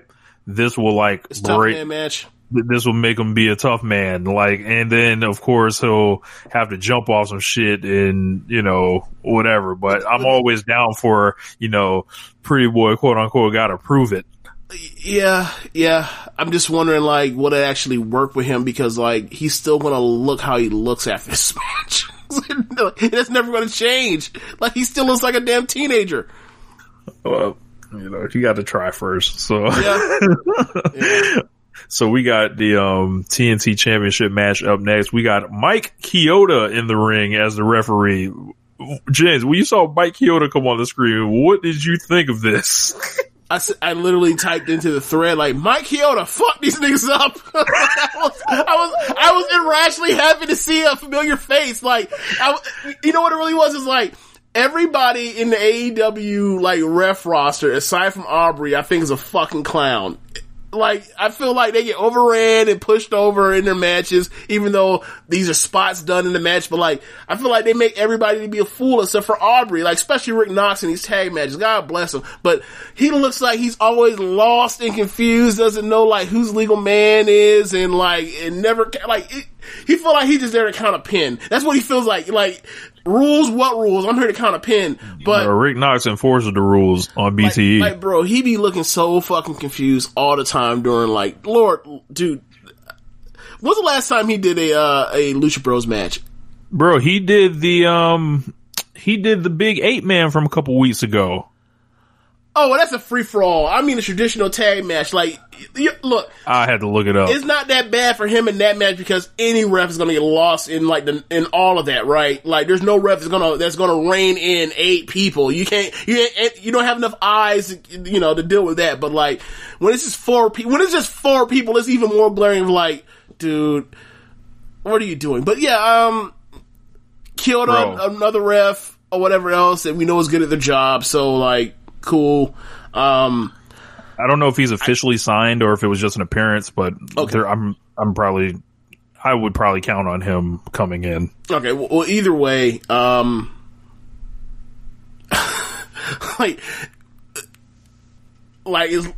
don't think that they will embarrass Kyoto in the way that they like will embarrass Knox or Rimsberg at times. So it's like I'm perfectly fine with Kyoto there. Or doing some matches here and there, or whatever the situation is. I was happy to see him. So we have Cody versus Scorpio Sky. Cody comes to the ring with 6 managers, James. 6 That's managers? right. Specifically managers? That's right. Dustin, Brandy, Allie, QT, and 5. Sorry. I got it mistaken. He comes to the ring with all of them, and they're holding the big flag or whatever. And I'm just like, bro, how many people you gotta bring out here for this shit, bro? Like, what the fuck? Like, hey man, he brought his fight camp. It's okay. I'm like, bro, man, like, let that shit go, man. Then Scorpio kicks the door down and comes out. Scorpio Sky, of course, all these wins for weeks and weeks and weeks on AEW Dark, called his shot on there. Then they have this match. Match is okay. I wouldn't say it was great. I wouldn't say it was bad either. It was a good match. Cody won clean, after 11 minutes. I felt like they could have won a little longer. I like, the pace of it and all that. I think it just should have went a little longer, and I think that it should have just went to a draw, but they threw that whole thing away, and I was not happy about it at the time. I believe even Floyd was not happy about this at the time. One thing that really got on my nerves was, like, Bret Hart always tells this story about his match with the British Bulldog, in, SummerSlam 1992. About him being high on crack the night before? Not that part. Okay. But, yeah, that part is there for those that want to know. Bret, I'm fucked. I'm fucked. But after the match, so Davey Boy obviously doesn't remember anything. So Davey Boy was supposed to look at Bret in the eye after the match and, really get that moment and milk it. And everybody was supposed to cry, after they look each other in the eye. Mm-hmm. But Davey Boy Smith is, so caught up in winning the title, his wife, 80,000 people in Wembley Stadium. This motherfucker forgets to look at Bret Hart, and Bret Hart is furious. He's like, this fucker won't even look at me, and he blew the fucking moment or whatever. So when I saw Scorpio Sky and Cody at the end of the match, and then the Brody Lee video just starts, I'm like, they didn't even get to stand up and look each other in the eye or nothing. It's just 1, 2, 3, we beat you, fuck out of here. Right. I didn't like that. Yeah. I didn't like that, and I know I might have Scorpio's you might have seen me. Mark Quinn, right? And it's boy. Yeah, he's not a young boy. He's a guy in his prime, the prime of his career. This was the first time the belt actually felt like it could change hands, so I'll give them that. But yeah, and I know that they try to steal every second they can on this show for whatever reason, but it was just really, Brody Lee's immediately cutting a promo it's a pre-tape, or how the fuck did he get the belt? I don't know. I didn't like that part. Yeah. I mean, this show had too much shit on it. And you know how I know they had too much shit on it? The ending. Right. They had to rush the fuck off air after they just beat Jericho. So it's there was something on this show that did not belong, that should have been moved on to next week or put on Dynamite or Dark or whatever else. They did not have enough time for the show, and that's what the byproducts is. We got to cut off whatever we were doing with Scorpio Sky immediately to move on, and and then to the viewer it looks like he wasn't actually a somebody. So yeah, from that presentation standpoint, that did hurt. It undercut, what the work those two guys did, and I thought they had a good match. I wouldn't say it was a great match, but I enjoyed the match. I felt like they gave him something while he kicks out of his finisher. How much does that mean at this point, in 2020? I mean, Cody cosplay is an 80s cosplayer. It has to, I felt like for, in his mind, and for, they're sitting there well, my matches are 80 ass matches. If you count my finish, that's a big fucking deal. I think they're going to get a second match. I think they're going to get another title challenge. I think, and I think, at that point, that could be the real time where it's for real this time. He's actually, I think there's actually legs to this where you can actually get him on Dynamite, not fucking Dark, but Dynamite, and have him, win in front of people and get a reason to actually care about him. And I thought this could be a good first step. I know you and Floyd thought that the belt could change here, but I just never, I didn't feel it because like I don't watch Dark, so it's like he's been doing this stuff, but like, in my mind, I'm like, not on the show that like they even bother to fucking recap half the time, so it's like I don't see that happening. But I feel like if they're playing this who now, set the course for it, then I feel like this is a good first step.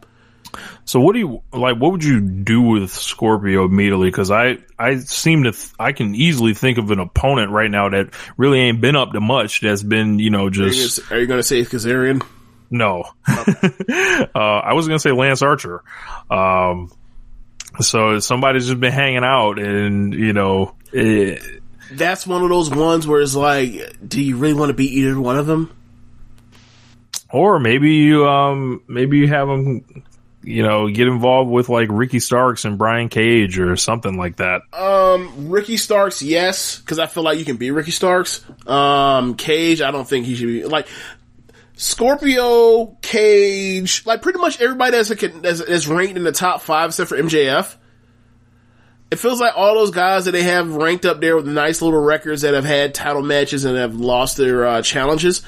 It feels like those are guys that was like, I don't know where there's a neat, obvious fit on the pay-per-view card, but I could see you putting them in some, highly build match, like on the go home show or on the come down show or after the pay-per-view.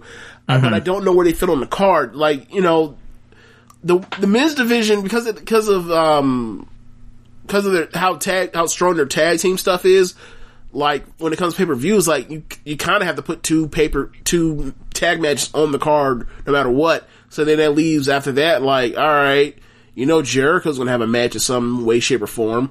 And then you have the 2 title belt matches and the women's match, and it's like, all right, where are you if you're as an upper mid card man? You kind of like, where does that fit? Like, I don't know how to get Darby on this next pay-per-view card. Yeah, like, I think he's gonna fight. Like, I would think it'd be Brian Cage, right? I imagine so. But then it's like, all right, you do that as a Cracker Barrel class, right? Too. So you do that, right? All right, so you do one of those matches. And it's like, okay, so then like, oh, people are gonna be left out. I feel like maybe they do a dope ass match on the pre-show. Maybe that's what it is. But like, unless outside of that, like, this seems like. That's not necessarily a bad problem, but like some of the stuff's gonna have to be like, second from the top or second most important match or most important match on a Dynamite. Yeah, like, put somebody in the main event and see what they do. Like, it sounds like they need to either add like more like secondary like Clash of Champions type shows or some type of special events, because like their roster is outgrowing the 4 pay-per-views a year thing quickly. Yeah. And, like, I know everyone likes to get so protective, like, oh, we don't want to end up with a pay-per-view every month, but like, I mean, you can do one every 2 months, like, rather than every 4 months, but. I would like it if they did have, a Fight for the Fallen, or their Clash of Champions level stuff, if they had 4 of them, and they were all basically like, in between pay-per-views and like a perfect fit, like it would make it easier for them to get destination stuff, be able to get stuff that maybe not as would be fighting to get on the pay-per-view, but we can get it off here, and then you don't have to like feel like you're building forever to get to a thing. Like, I feel like the perfect build is like that WrestleMania build, where it's like you go kind of like from after Elimination Chamber and you just go like, or actually for after kind of like after Royal Rumble to WrestleMania, where you kind of like have like 10 weeks or whatever else. And then like, you kind of have an idea where you're going, and then after the pay-per-view, boom, then you go like, it's like 6 weeks of like really building, and like that 6 weeks is like the good part of the WrestleMania season. Like it feels like it's too far out, because like at times, like, they do it pretty well. NXT at times has in the past done it well. But it's just really hard. It just is. Like, to get to a card and fit what you need to fit in to get it, you know, to not feel like it's lifeless and you're going through the motions. Like, you know, luckily we had the, Moxley goes through all of, you know, Inner Circle, or most of all of Inner Circle to get to Jericho. Right. But that's one example, but like, for the most part, it kind of feels like they're wrestling to set up a few matches in like 5 weeks, and then what outcomes of that lead to the actual pay-per-view at times. And then, like, you know, I'm thinking of the Hangman, Cody and MJF thing, and it's like, God, that felt like it took forever to get to it, didn't it? Yeah, because they didn't really start it until the new year started. Right. But it's like, you like they punted. They essentially, it feels like they punted like the first like 6 weeks of it. Right. Like they had them doing like, oh well, you're gonna fight the Butcher and the Blade, and you know, stuff like that. Which side quest shit. You know, stuff like that. But like, as far as the actual build, like, but yeah, I see what you're saying. So up next we had the World Tag Team Championship match. Kenny Omega and Hangman Page defeat Luchasaurus and Jungle Boy, and Marco Stunt was the manager. This was okay. This wasn't, you know, this needed like a crowd badly. This is alright. I didn't think it was like, you know, super or anything, but they ended up getting the pin on the Jungle Boy. There was a lot of stuff with Kenny slapping the shit out of Marco Stunt and dragging suplexing people all over this fucker. Yeah. Besides that, like, yeah, it's just like just another match. It seems like they've cleaned out the division. I was just about to ask you that. In a different question. I was going to ask you, because of the existence of FTR in recent memory, like in the last like month or whatever, does it feel, or 6 weeks, does it feel like Hangman and Kenny are like just too OP for the contenders, like from the rest of the division? It feels like they're way too overpowered. And I don't mean in a bad way, just like they booked them very well, and now they have basically ran through that whole entire thing, and like the only people like Private Party, Best Friends, these guys, like but they never, I don't think they really got in there with like Proud and Powerful or anything like that. They never no, they never got in with those guys. Okay. Well, I mean, you know, they beat I think they beat everyone else though. Well, yeah, what I was gonna say is like, if Santana Ortiz end up beating Best Friends, that could put them in, you know, put them in the driver's seat to, you know, get a title shot down the line if Hangman and Kenny are to survive whatever they're dealing with pay-per-view wise upcoming. I think the road stops there, but if they survive longer, there is one more match, at least. I think All Out is the time to flip the belts off of those guys. Like, it's been admirable what they've done, but it's just like, all right, we get it. Like, like we ready. Like, FTR or the Bucks can take it from here. And what do you think this triangle match they're going to do? Because like, is it going to be a triangle match, or is it? I mean, that's what it feels like. I don't know, but I would prefer just a standard tag team match. Because I'm just burned out on triple threats, and especially triple threat tag matches. I really don't know what to make of those. If anyone can do a great one, it's those guys and FTR. But I don't know. That's a weird match. Like you're putting the Bucks and FTR in the ring already, and it's not the feature attraction. So I don't know. I would prefer if they just dropped them directly to FTR and then the Bucks got their own match against somebody else on the show. I would prefer that, but you kind of looking around and you see where we are, you know, kind of getting to the last call, you know. It's kind of like you're looking around and it's like, well, Well, I can't say that. I was about to say something real lewd, but I'm about to say something involving like some shit is like, nah, I ain't never felt that way. What the fuck are you talking about, James? So no, I'm not even about to say that because I was just like talking out of because I'm half asleep right now, and I was going to say something like, wait, what? Excuse me? But no, I think that it's getting late in the game to try to find like a dance partner for the Young Bucks if the Young Bucks aren't in this title match. Mm-hmm. So, I mean, I didn't really think about it until you brought it up, but yeah, it might just be where you're looking like, well, where else would they go if it wasn't a triple threat match? So, yeah, I can see that now. I didn't think about it, but yeah, I could definitely see why you think that. Yeah. So up next, Santana and Ortiz cut a promo in the locker room. They dragged the best friend's shit into the shower and poured bleach on their shit and said it's only going to help your gear out. Shit was funny. I still think they're going to fight on TV. I do too. So after that, we got the tag team appreciation segment. The Young Bucks and FTR are in the ring with Arn Anderson, Tully Blanchard, Ricky Morton, and Robert Gibson.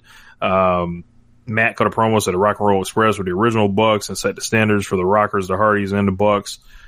Dax then put over the Rock and Roll and Arn and Tully for setting the standard that allowed him to provide for his wife and daughter. I loved all of this shit.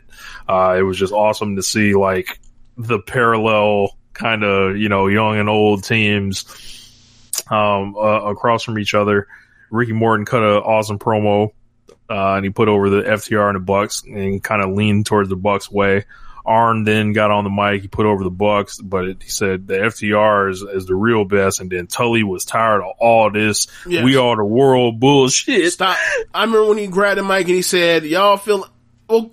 Can I do the Tully, please?" Sure. He more or less gets on the mic and he's like, well, aren't we all feeling real proud of ourselves? Even though, we talk about who's the best. Tom Brady's the best. He's won more titles than everybody. What is there exactly to celebrate? I see no titles around the waist of no tag team inside of this ring now. And I was like, yes, everybody's being unpleasant. But Tully has said, I've had enough of the cap shit. I'm gonna say what's real. Y'all out here feeling bad. Y'all out here, patting each other on the back. Meanwhile, somebody needs to go out here and prove who's the best, and neither one of y'all are the best. What is there to celebrate? How come Kenny and Heyman are out here? Why are we not around some real winners? He didn't say all that, but he should have said that. That was the energy he was bringing. Am I wrong here? Yeah. It was like, Tully was like, I'm not on this We Are the World shit. Like, I'm with the smoke. Like that's what Tully Blanchard brought to this segment. The smoke. He said he had a problem. I really want to say this shit will not draw. We need tension. So he said he had a problem with Arn for a year, so they referenced that old shit, long-term storytelling. He's like, I don't even know what the hell this is, and he pointed at the Nightmare Family logo. He's like, you're hanging out with Cody. It damn near looked like he wanted to tell Arn. He was like, you're out here selling your soul, like laying down with the Rhodes, like. And then he said, you interrupted my guys' match at All Out, and then, he said, I don't even know what this shit is about. And then Arn was like, well, I see how this is gonna go. Oh, as he sees Shawn Spears coming out. Then, after that, they did like a kind of pull apart away from FTR, but FTR was in the back. There was some type of commotion. It was a commotion because, either Gibson or Morton socked Tully. Socked Tully in the jaw. And then it was a scuffle and they trying to break it up. Bald, tweaks his knee again from the injury from 2 weeks ago. He faked his knee injury. Well, I mean, he's been wearing that knee brace since he was in WWE. But, he took the brace off. Okay. Well, yeah, I get what you mean. Like, he's sucking him and then, Yeah. I'll let you finish. And then Dax is over there on the ground and then Cash comes up to him like, you ready? And then the Rock and Roll's in the ring with him and they bash Ricky Morton upside his goddamn head with the knee brace, and then give him the spike pile driver, and the Bucks are like 20 feet away, so they can't get there in time to save them. Super pile driver, hell of a bump for Ricky Morton, and I want to see FTR versus Rock and Roll on Dynamite before All Out. Well, I mean, we kind of wanted to see. Oh, in my mind when this happened, I was like, so they're doing another, like, someone beats up Ricky and Robert on behalf of the Young Bucks. They did this back in November, but like, yeah, I wouldn't mind seeing, you know, one of these teams that do the next time they do this, if they do it again in the next year or whatever, like, them have the match, and then, like, eventually, like, the Rock and Roll Express on Dark, not on Dynamite, on Dark, have a rematch, have a revenge match, whatever else, and then they get sent off or whatever else and lose for heat to build towards whatever's going on with whatever heel team is fighting the Young Bucks. I don't know if I would like to see that sometime in the future, but I don't want to see them on Dynamite. Oh, because I think it will not draw. It doesn't have to. Like, this is like. So now it's okay for shit not to draw. Okay, right? Well, the thing is, like, it will have interest. Like, if FTR wrestles the Rock and Roll Express, like, that's like for the over 50 crowd. That would be NXT finally in the demo. I think when they were teaming up with Hiroshi Tanahashi in New Japan, that was a thing. People wanted to be there and see that shit. Like, but that's Hiroshi Tanahashi. But FTR is literally the guys they used to wrestle in the 80s or whatever. They're them. Like, that would be like you do a 5-minute match or whatever with them and let them run or, you know, do whatever and tell them to shrink like a Southern style tag down into like 5 to 7 minutes. I mean, and then destroy them at the end and have FTR win. Look, I saw the Rock and Roll Express wrestle. Was that last year? When did they have that match against Alvarez and in Lawler? Was that last year or was that 2 years ago? I think it was like 2 years ago. 2 years ago. Either way, like, you know, they still do the NWA stuff. Like, they can still go 10 minutes if they need to. My thing is I'm worried about, like. Then you have the Young Bucks manage them. Like, okay, I feel like it could work. If and only if you build to it over like 2 or 3 weeks and not as like some one-off thing you're doing. Like, if you put over that, like, you know, and I mean, like, video packages, interviews, blah, blah, blah, blah, all the stuff to build like a big match, I feel like it would do fine on TV. But if it's just like, oh, they beat him up, and then, like, they're off TV, like, the next week, and then, like, the next week they show up and they say, we want a match next week, and, like, so 4 weeks after the beatdown, like, I don't think that would just, I don't think that would actually do anything for them. I think they would have to express, like the Bucks would have to be like, we want to fight them on your behalf, and be like, no, like, we don't need y'all to fight our battle. We can fight them. We're still active. We can run it with them, and then they get their ass fucking, like, it's fucking drilled, essentially. Yeah. And then it's like, oh shit, like, the Bucks really got to step in and fight these dudes. You know, and there might be a thing where, like, they haven't played that card because, like, they don't want to necessarily write them off, quote unquote, of TV yet, because once you whoop their ass, you can only get one out of that. You can't get a bunch of that out of that, right? So, right. You know, they've been judicious with it, which I appreciate. Yeah. I thought this was brilliant, that angle. So, like, I don't know where it's all going, but I hope it's going to a match. So Marvez was backstage with Kyoto and Jericho came in. Jericho basically said he saved Kyoto's job 18 years ago and he wants Kyoto to call it right down the middle tonight. Wink, wink. Mike Kyoto said he was going to call it down the middle. Jericho said, when he gives, you know, the signal, he needs him to call it down the middle and maybe he'll get a job at AEW. So, we had the Butcher and the Blade. Hold on. We're not going to skip past Jericho in this backstage segment. I'm talking about how his jacket gets progressively oranger every single week in a fucking inexplicable way.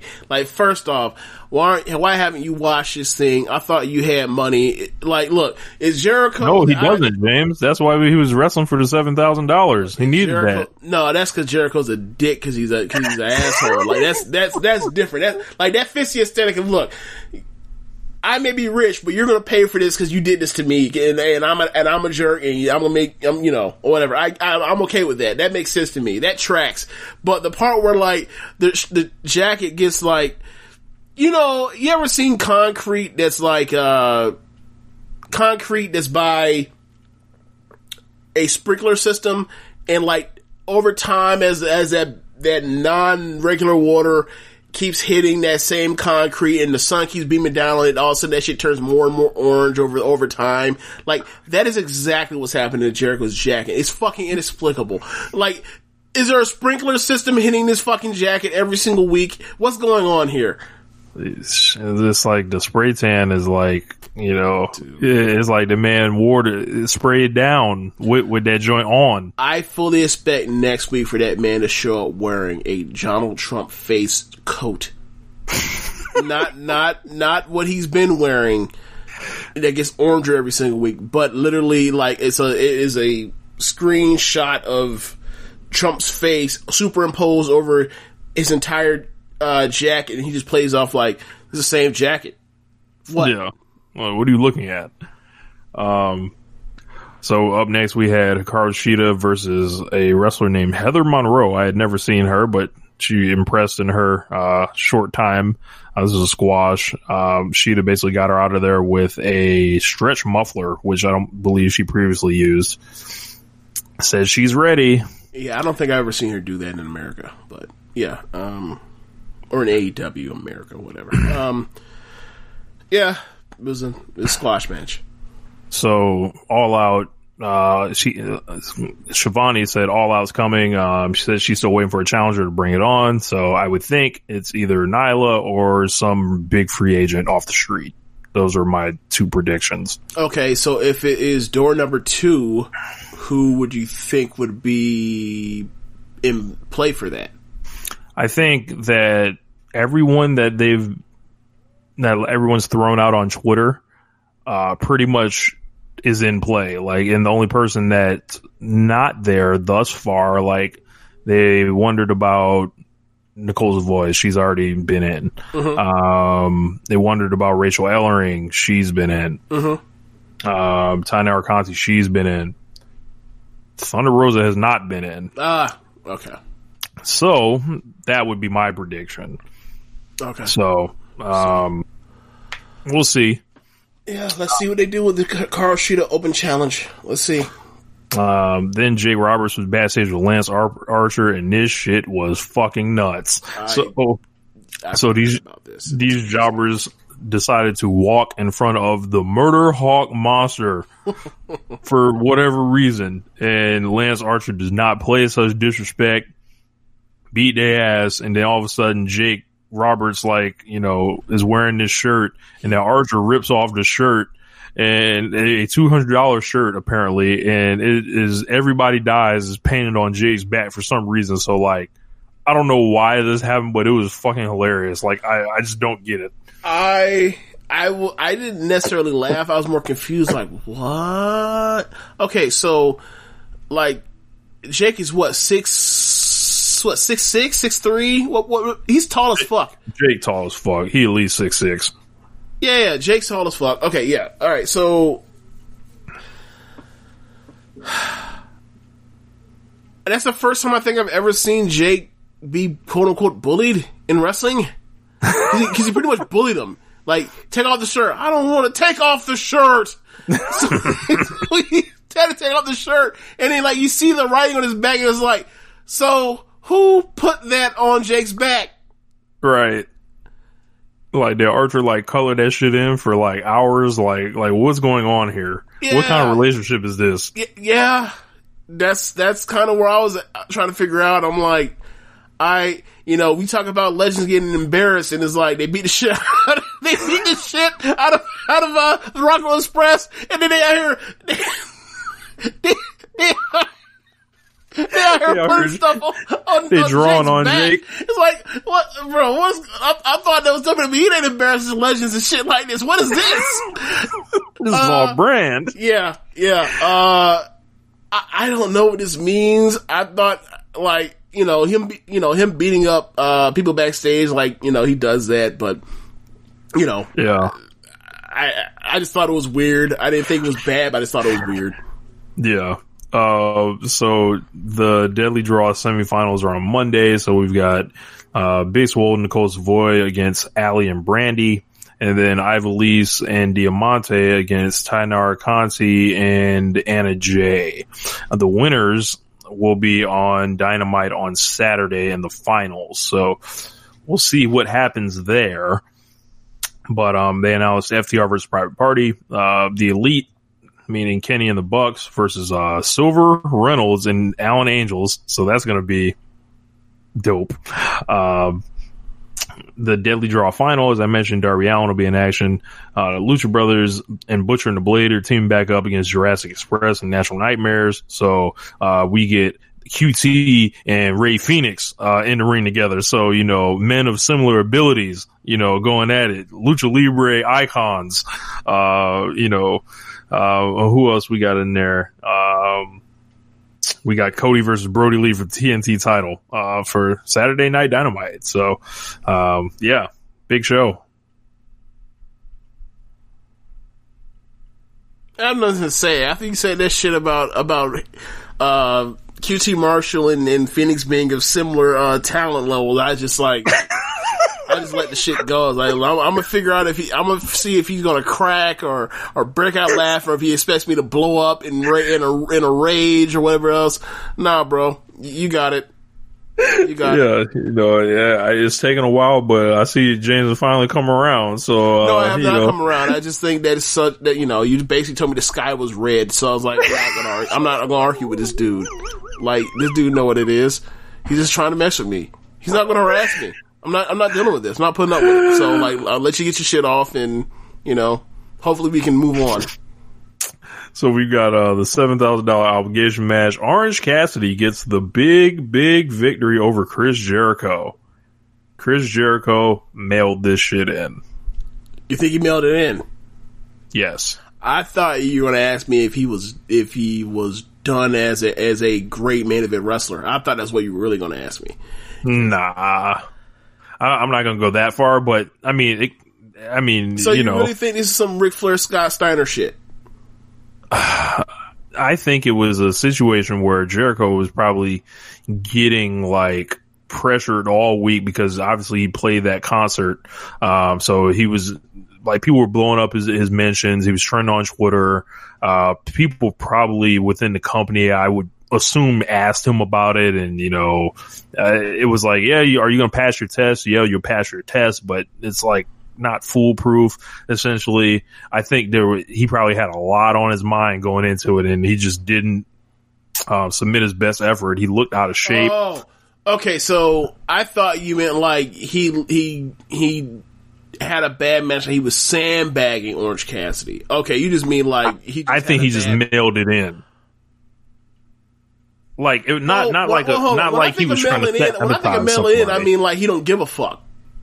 Okay, nah, I think he cares, right? But I think he just had a night where he was just an off night. Yeah, okay. Very off night. Okay. Yeah, I think we might have to start having discussions about his last match they had together was great. I loved that match. Yeah, but right. And I agree. But as far as I guess what I'm asking is or not asking, I think we already know. Can Jericho reel back and give you a 4-star, 4 1/4 match these days? I don't think so. I think the best of Chris Jericho now is you get the 3 3/4 match now. I think that's where we are with him. I think that's where we are. I think that's where we are in his career. I mean, because it's pretty much that's pretty much what he's been pulling out on pay-per-view and AEW is 3 3/4 level matches. And that's not bad. It's that's I feel like honestly, if you get a 3, depending on the company, if you're in New Japan and you go 40 fucking minutes, that's another story. But if you tell the right story, you have the right, the right story or whatever else, you can get by with the main event being 3.5, and that's good enough. In my opinion, I I feel like your undercard would be fire, but, you know, I feel like you can't say, oh, you know, you gave me some shitty 20-minute, 3.5 star match. I don't really think that's necessarily fair. And if you go longer than that, and then you're on your own. Yeah, I think some of it was like, I think he like just was like, I'm not going to try that hard tonight. Like maybe, like I know a couple minutes ago I said I think he tried, but I don't know, because like it seemed like either it was ability that was stopping him or himself that was like holding himself back, because like there was just moves that like you would think Jericho would just be able to take in a fucking heartbeat, and he just wasn't. Like all the dragon screws. Yeah, the dragon screw thing was a mess up. Like I mean, another thing with Jericho is like Jericho's still out here calling shit in the ring. Mm-hmm. And I think it's also you know, they were probably rushing too. Yeah, and that's another thing was like you're calling shit in the ring. And I don't mean just like tonight, like Jericho typically, like the Scorpio Sky match, for example, he was calling that shit in the ring with Scorpio Sky. Mm-hmm. Like that's, you know, that's his thing. He's earned the right to do it. But I think, you know, I feel like Jericho with the younger talent, and given the way they kind of do things, I feel like he'd be better off more times than not, just going with, you know, they come up with ideas, or maybe, you know, he's wrestled so long, chair shots to the head, maybe he can't remember none of that shit. I don't know. Yeah. But I feel like you would get better matches out of Jericho Sicily if they planned the shit out ahead of time before going out there. But, you know, I think this came off flat, like the finish. And it wasn't the big win Orange Cassidy needed. If he needed to win, it needed to have the energy of the first match. I don't know really how much this did for him. In that sense, it's like, oh wow, he beat Chris Jericho, cool. But both Orange Cassidy and Chris Jericho, I don't know where you send either of them right now. Yep, same here. And you didn't do this at All Out. So what are both of these guys going to do? Are they going to do like a 6-man between them, like with Jericho and PNP against Orange Cassidy and Best Friends, and like some type of street fight or something? I could see them doing a trilogy, and have the trilogy at, what's it called? All Out. Yeah, like what else can they get to fast? What else could they get to in this amount of time to get to that? Like, that's the beginning of September. Yeah, they have to figure something out. But like AEW does not do for like top level feuds, they do not do oh yeah, we'll get it all done in 3 weeks. That's not their thing. I know Pac and Orange Cassidy got booked relatively quickly, and that was like the last match to get added to Revolution. Right. And that wasn't a money match at all. Yeah. But yeah, I was kind of disappointed in this match, and like Jericho overall, like it was like, man, I would have think you would have went harder, but I don't know. I think he had a lot that he was thinking about going into that match. I was really excited for this show, but I can't call it great, but I can't get too mad at it, because it was still, you know, a good show, but I thought everything else, I literally thought everything on the show could have just been a little better. Yeah, it was a show that I would describe as good, but did not meet expectations given the card. Yep. All right. I don't have I really do not have the stamina to go through all of NXT. I'm just going to go through the stuff that I thought like fucking sucked, and then because like the stuff that didn't suck, that there's really nothing really to mention aside from like the Io Shirai and Dakota Kai stuff. But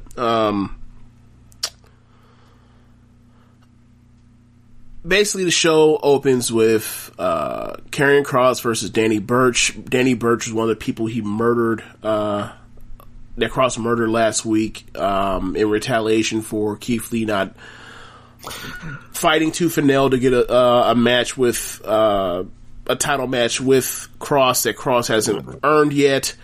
So they bring out Burch. He throws him around. Burch gets a couple spots in, and he throws him around again and pins him. out comes, or he's about to walk out the ring, or he's out the ring, and then out comes Keith Lee. Keith Lee has a contract in his hand. He says he's been begging and pleading for weeks, or all week long to Regal to get the match. You have the match. I've already signed the contract. Here's the contract. Slides it out the ring to Scarlett. He signs the contract without ever looking at the contract. Just looks, basically staring eyes through daggers through Keith Lee in the ring while signing the contract.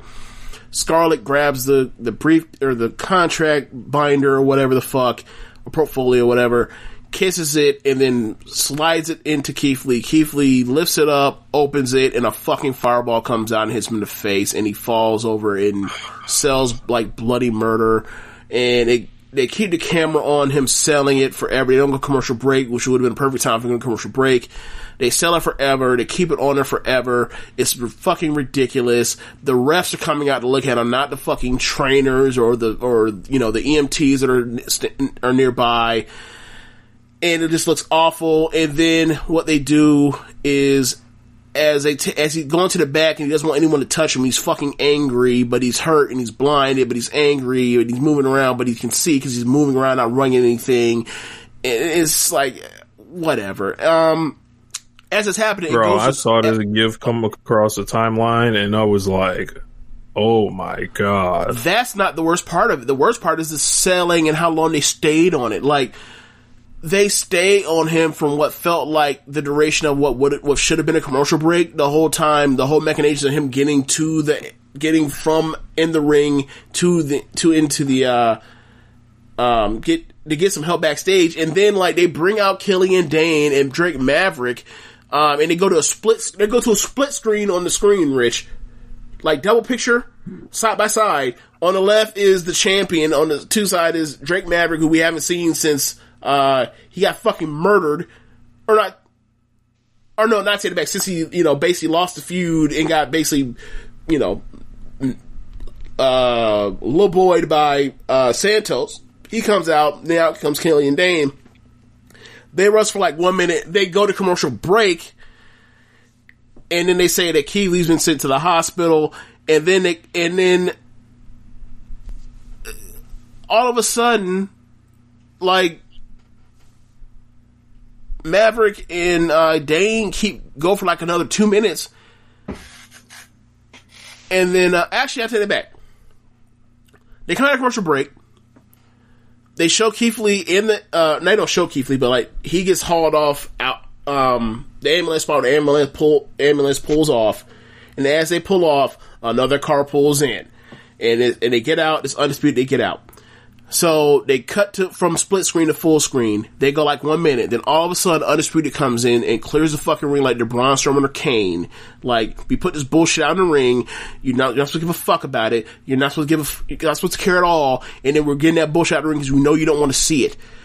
And they own the ring, and then he cuts his promo on, McAfee saying, I am the longest reigning NXT champion of all time, and at, Takeover 30, I'm gonna whoop that ass. He literally said, whoop that ass.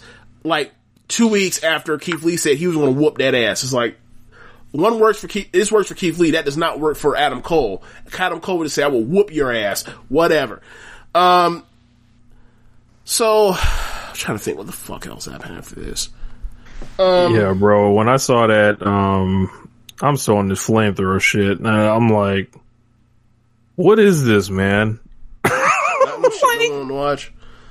Like, oh, here we go. So then last week, like they El Legado del Fantasma kidnapped and whooped the fuck out of Fandango and Tyler Breeze, especially Fandango. They hurt his shoulder. So it is Santos versus Tyler Breeze. Santos comes out last with Wild and with Mendoza. He tells them, go to the back, I got this. He takes 80% of the match. At the end, Breeze gets one comeback. Those fuckers came from the back and immediately ran out. got on the apron. He clears him off the apron. And then Santos beats him with his Michinoku driver finish. Calls him the Phantom Driver.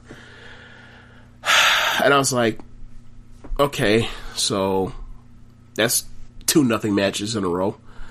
I think they whoop on him some more, and then Outcast Fandango with an arm sling, they whoop his ass too, so there's that. Until Swerve makes a save. I forgot about it. Swerve makes a save, actually. They're whooping on his ass, and those two actually make the save, and whatever. Basically, Swerve saves the day. They're going to have a triple threat match next week, and then eventually they'll get around to probably on the Go Home show or the night or the weekend after SummerSlam, they'll finally do the Cruiserweight match.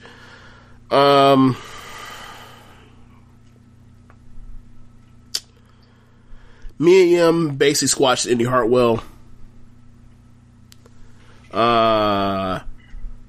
Finn Balor, he does a promo. I heard about this. He said something that I don't care if you're 18 or 49 or in a nursery home. That's what it Everyone's watching The Prince. That's no, exactly man. What he said. Have you seen the ratings, Finn? Right. They are not watching The Prince. Right. Like, he has fully diverged on from being like a hitman to this strategic, from turning on from being this strategic hitman type character that like knows what he wants, goes after it, and gets it done, to like being like exactly what you've complained about him being. Like, he's like, it wasn't like how you complained it to be, like when you just made it like, well, he's just one dimensional person that like says insidery shit. Like, now he actually is. Like, a month ago he was not this person, now he is. It's so fucking annoying. So I would do all these shoot promos, brother. Like, yeah. Okay, yeah. So McAfee I like when MJF did it, but I don't know. I don't hit the same. What shoot promos? Like, well, I'm saying like if you're gonna do the insidery.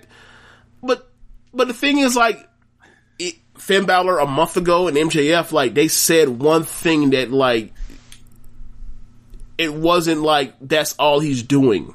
Mm-hmm. It was like there was actual substance to it. Like, this was like, it was like if like the character is. He's a hitman. He's basically a person that is like a thinker and is trying to take people apart. He's cerebral, and like he says one thing that might pop someone that's a dirt sheet reader or whatever that knows vernacular, and like he says that from time to time.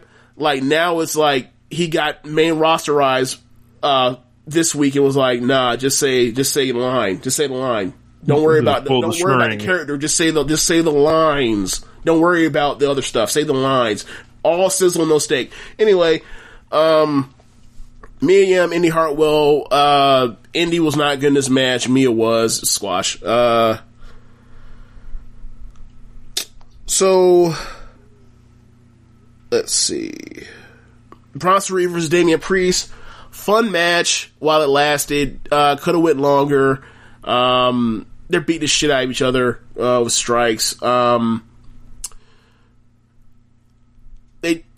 He goes up for his finish. Bronson Reed, he's gonna give him a big splash, but as he goes to give him a big splash, and he slipped off the ropes at the last second. And Priest was supposed to roll out the way, but he rolls out the way, but Bronson Reed slipped, so he's short, so like his legs clipped him. So he has to no sell it or sell it very, very slightly, and Priest still gets up and keeps going. So he goes, he's about to go for his finish, and basically, he just rolls him up and gets a surprise win. So it was like they're keeping the momentum going and still protected, Priest. I actually liked the finish. I thought it was like, yeah, like give the dude something. He can be beaten. It's Damian Priest, for fuck's sake. So after that, get a vignette from Dakota Kai, where she just gaslights you about like how good she is by saying that like she's done all this on her own, which is like, I watched the same TV show. I watched the TV show. Like, what are you talking about? You never fucking win unless someone wins for you. Like, you know, last week, you know, like, she said that she beat Rhea fair and square, and is like, and then in the video package, like, they cut out the part where, like, Mercedes Martinez runs in and fucking clocks Rhea. It's like, it's like, can I get the heels to have, like, one shred of credibility to make you, like, you know, think they're, like, they're actual human beings as opposed to, like, just fucking straw man person, whatever. So then we get Cameron Grimes. I gotta tell you, Cameron Grimes, like, I'm starting to like Cameron Grimes' character, which I never thought would have happened. Like, he's so annoying that it's funny. It's endearing. It's starting. Bro, you know who he is? He's Adam Cole before they pushed him or whatever. Like, he's the guy that was underneath all those other dudes that was, like, making him look good, and he's a phenomenal wrestler. Mm-hmm. And he's who Adam Cole was when he was a North American guy. I feel like he's more dynamic than Cole was in matches at the time. But I see what you mean. I never got the feeling that Adam Cole was annoying. I just felt like he was just a heel. With Grimes, it just felt like this fucking had that look. He has no credibility because he never beats anybody clean or beats anybody worth a damn clean. Like, he's just a guy that's doing the job. But he has good matches, so it's like, I respect, like, once the bell rings, people get into him, but like, his character sucked. Like, but he's doing these promos where he's just loud and country and annoying as fuck. And he's like, I'm going to the top of the moon, baby! Woo! Cameron Grimes! It is like, it's almost as if, like, he is like, how can I be exactly what Vince McMahon originally thought AJ Styles was when he first heard him talk? Wow. And then, like, turn it to 11 and, like, do it in front of Triple H. Like, that's almost what the character is. So, but anyway, but he keeps saying his line. He has a new line because he said it, like, last week too. I'm going to the moon. He keeps saying, I'm going to the moon. Since he's from North Carolina, he needs to just say he's going to the front of the line. That somebody needs to get him this show. I'm Cameron Grimes. It rhymes too. I'm Cameron Grimes, and I'm going to the front of the line. North Carolina, go ahead and raise up. I believe that's like the second week in a row I've mentioned that.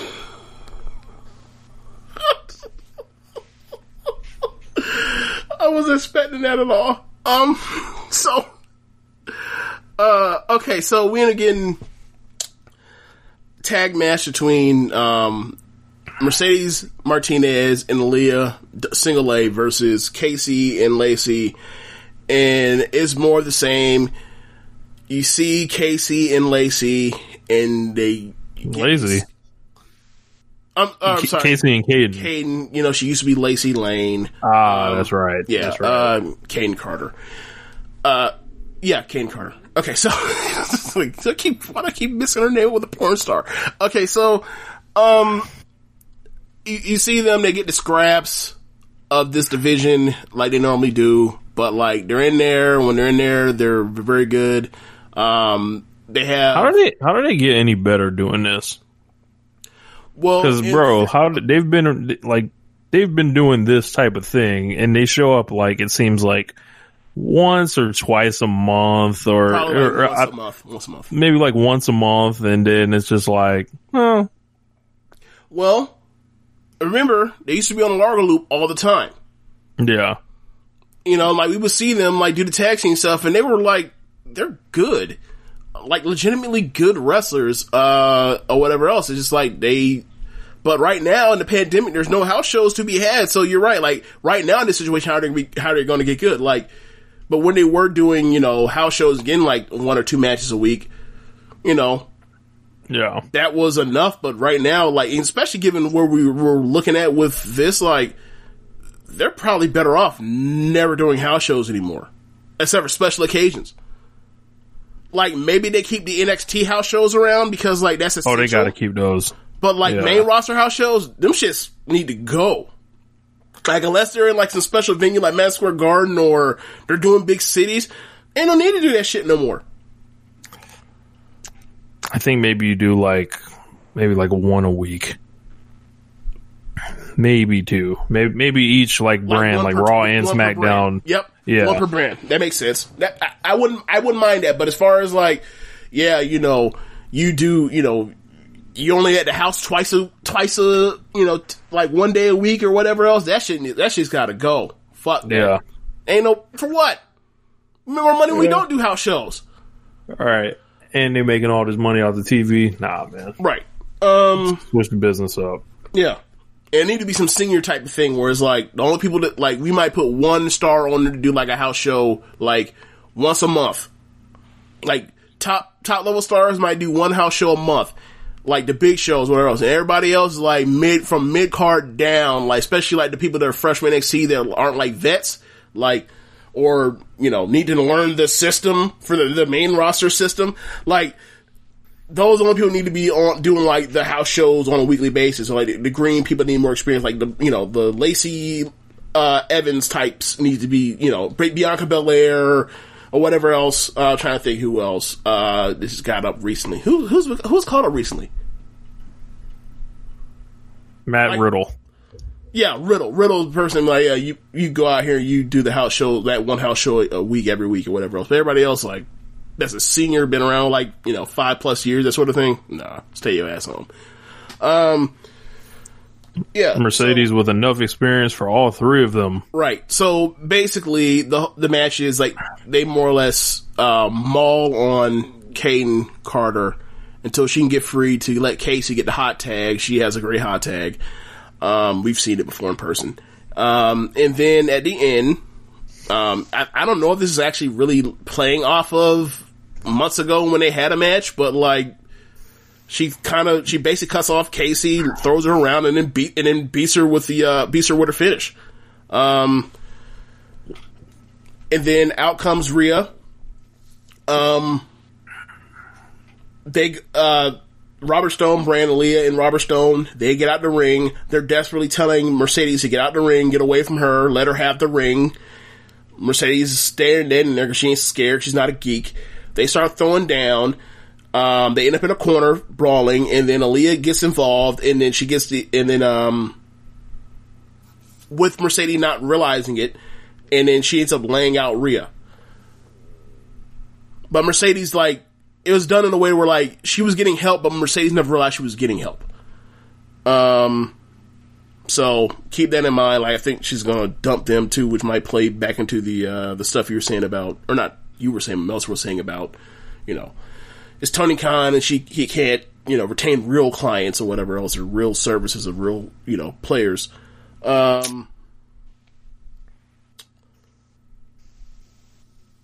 So they did the fucking Johnny and Candice Gargano family stuff where they talk nice and then talking to camera and they do the effects or whatever else.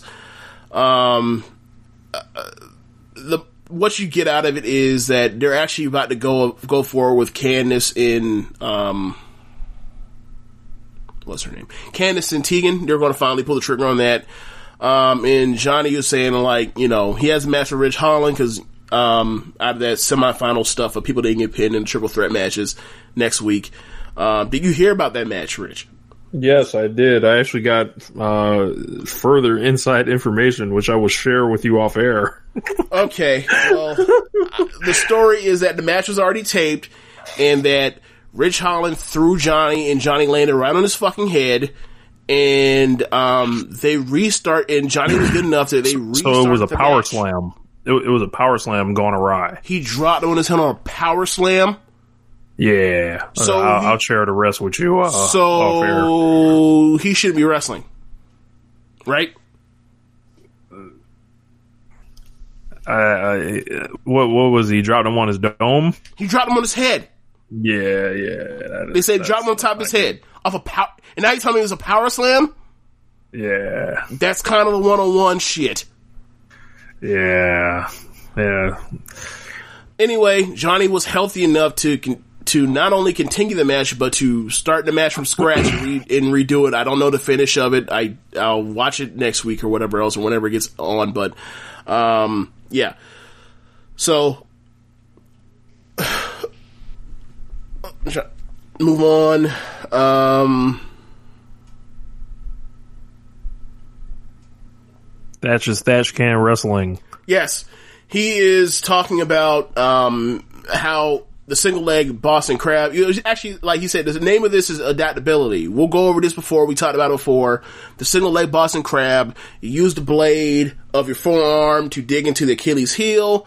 But if someone is nifty or whatever else, like what happened with him in the triple threat match with, Finn Balor when he escaped, he turned into a ankle lock looking thing where basically he traps the blade against he basically grabs you in like an ankle lock position and traps the blade of his forearm against the and presses traps against his chest and squeezes from there to get the same, type of, effect that the single leg crab did. And he says it's all about adaptability. And the person that he was doing it to was wearing a Finn Balor t-shirt.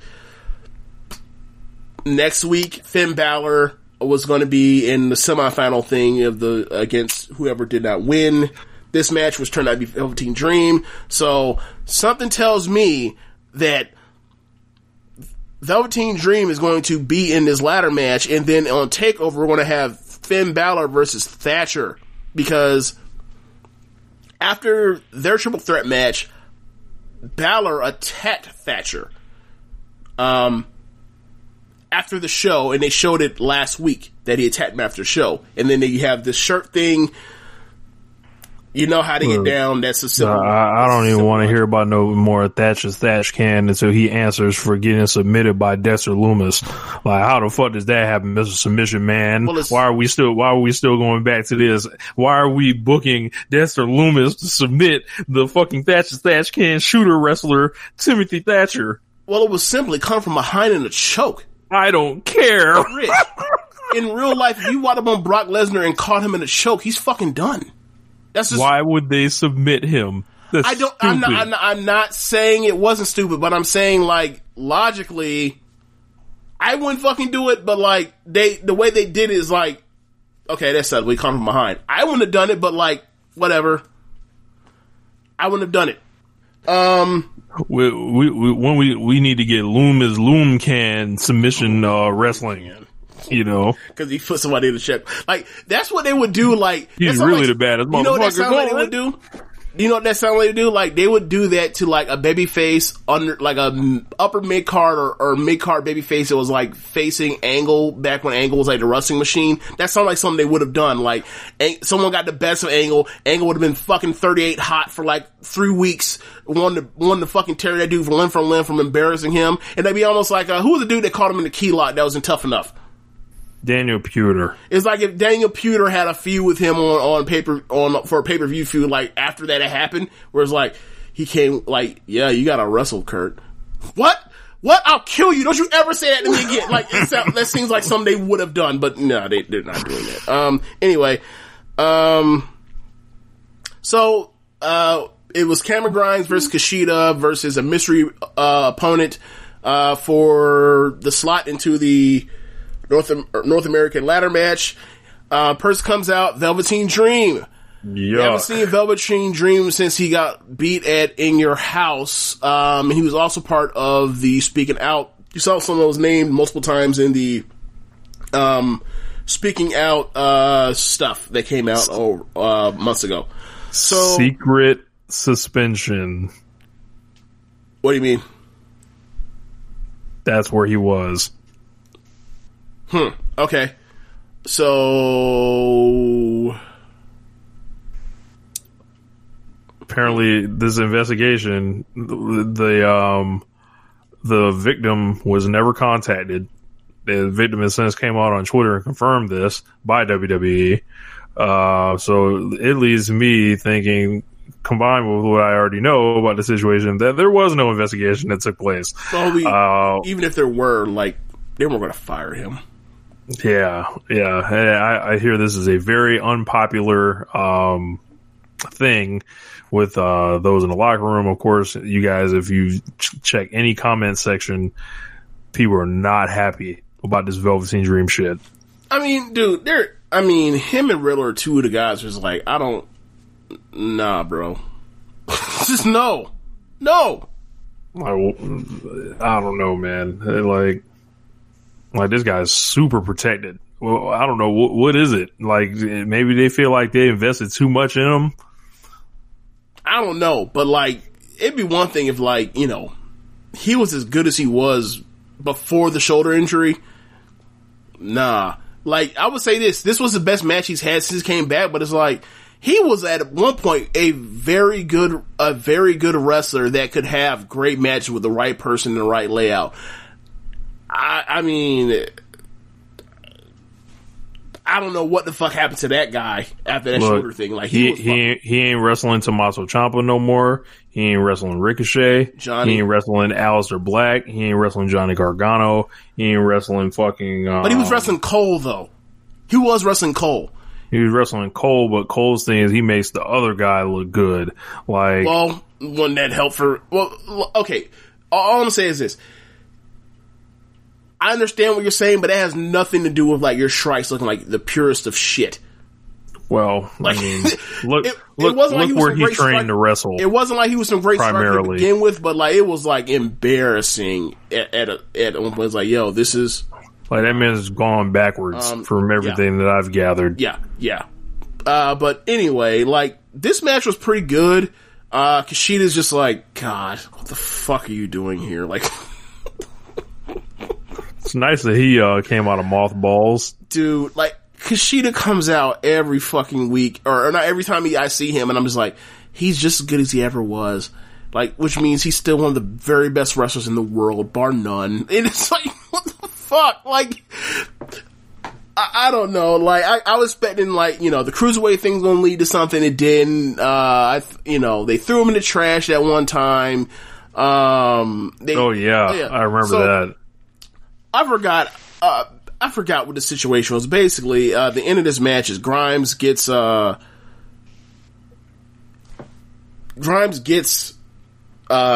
out the ring and ends up pinning. I know what happens. Okay, so Kushida gets Velveteen in a Kimura and wraps him up, and he's basically selling like he's gonna have him like he's gonna like pick him up and drop him. But he's just stuck in the spot, and he's basically bent over Velveteen with Kushida wrapped around the front of him. From the top rope comes Grimes with the double stomp onto Kushida.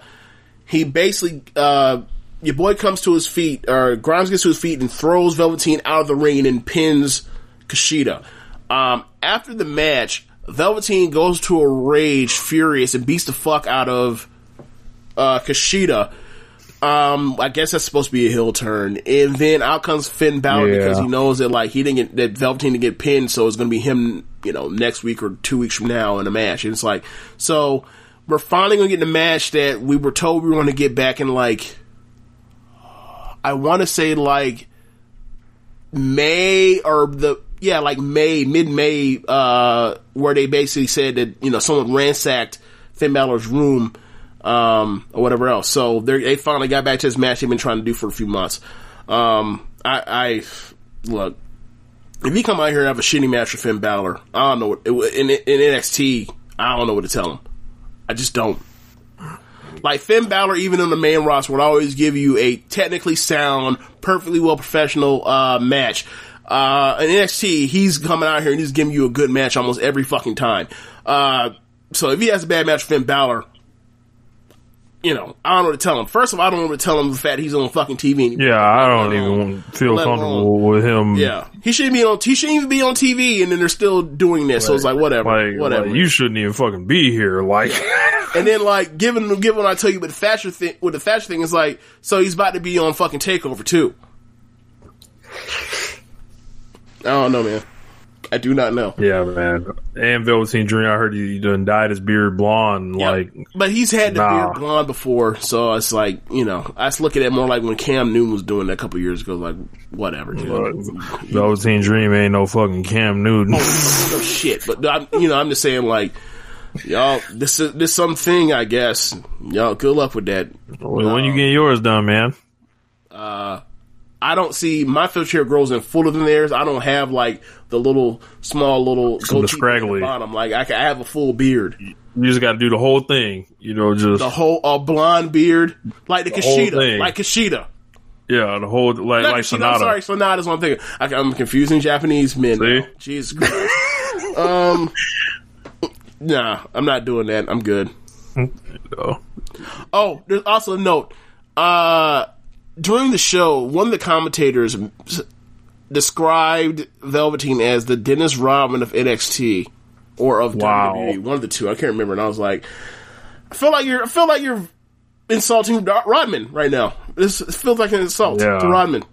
Yeah, look, I know that you think Rodman was out there and shit, but like, he wasn't a pedophile. Don't forget, yes, Rodman wasn't never on like. I hate to say it like this. Robin was never like some type of gay man or alluding to be a gay man. Like that man would wear a dress to fuck with you or whatever. Like this is a Hall of Fame level athlete. Like, nah, man. Like, I was just stuck on the whole part where it's like, nah, one dude's a pedophile, the other one's not. Like, just because they're weird does not mean, like, their weird is different. Their weird is totally different. Like, one is like, for the most part, unproblematic, except for, like, you know, working the professional sense. His problematic is like, yeah, he's ruining lives and damaging people's souls. Like, nah, bro. Two different things. Two totally different things. If I'm Rodman, I'd be like, hey, bro, we need to, I need to have a conversation. We need to edit that shit off. Edit that shit. Edit that shit. Oh, man. Fuck it. The only thing left, I think, is Stardom now, right? I guess. I guess you just gotta hit the music.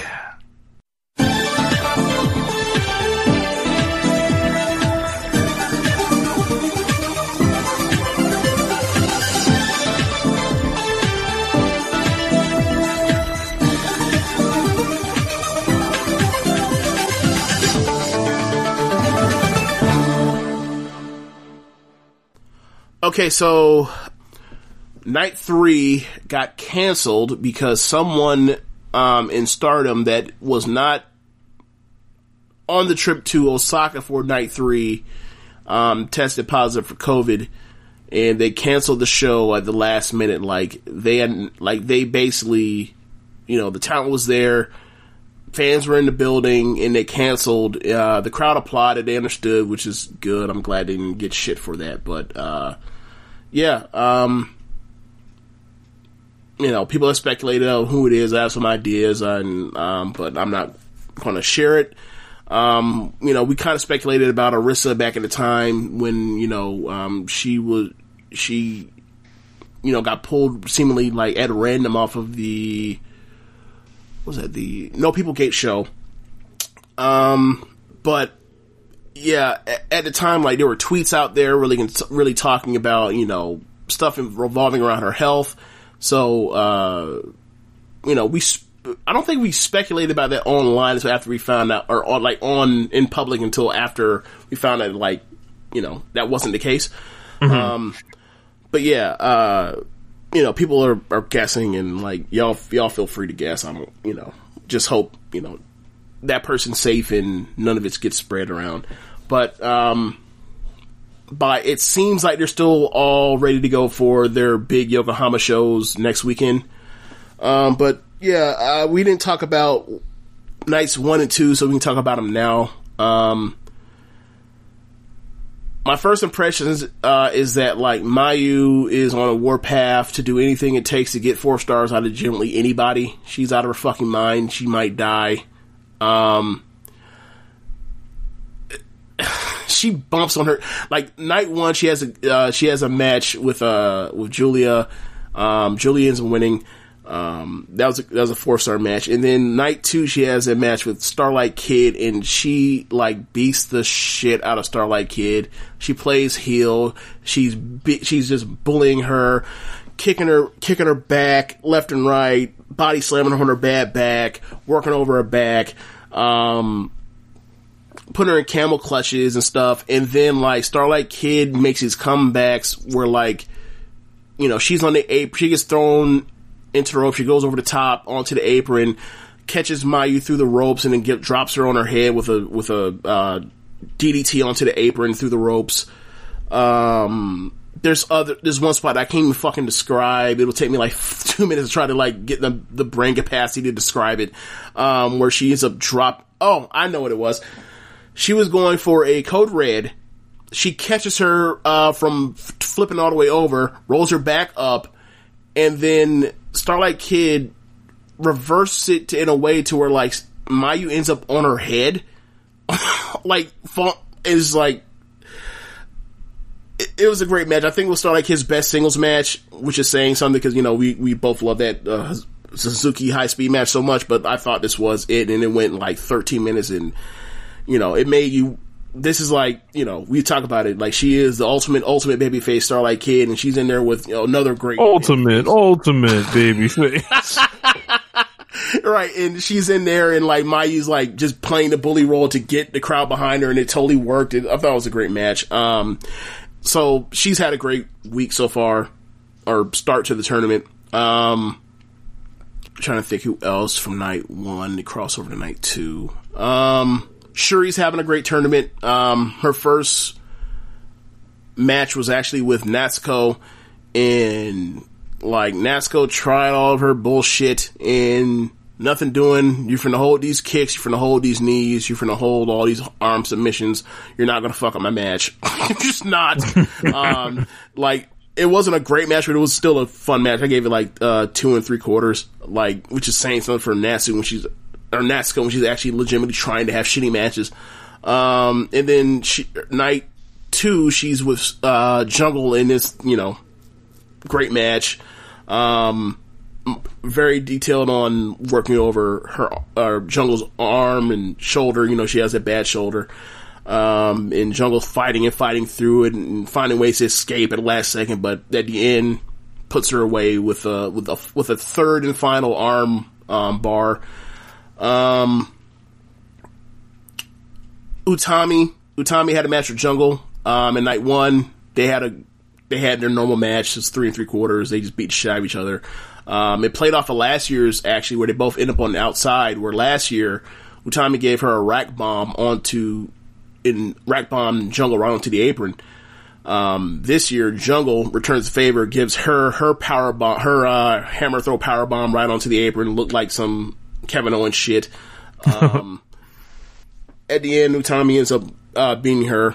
And then in night 2, Utami's in the ring with Natsuko.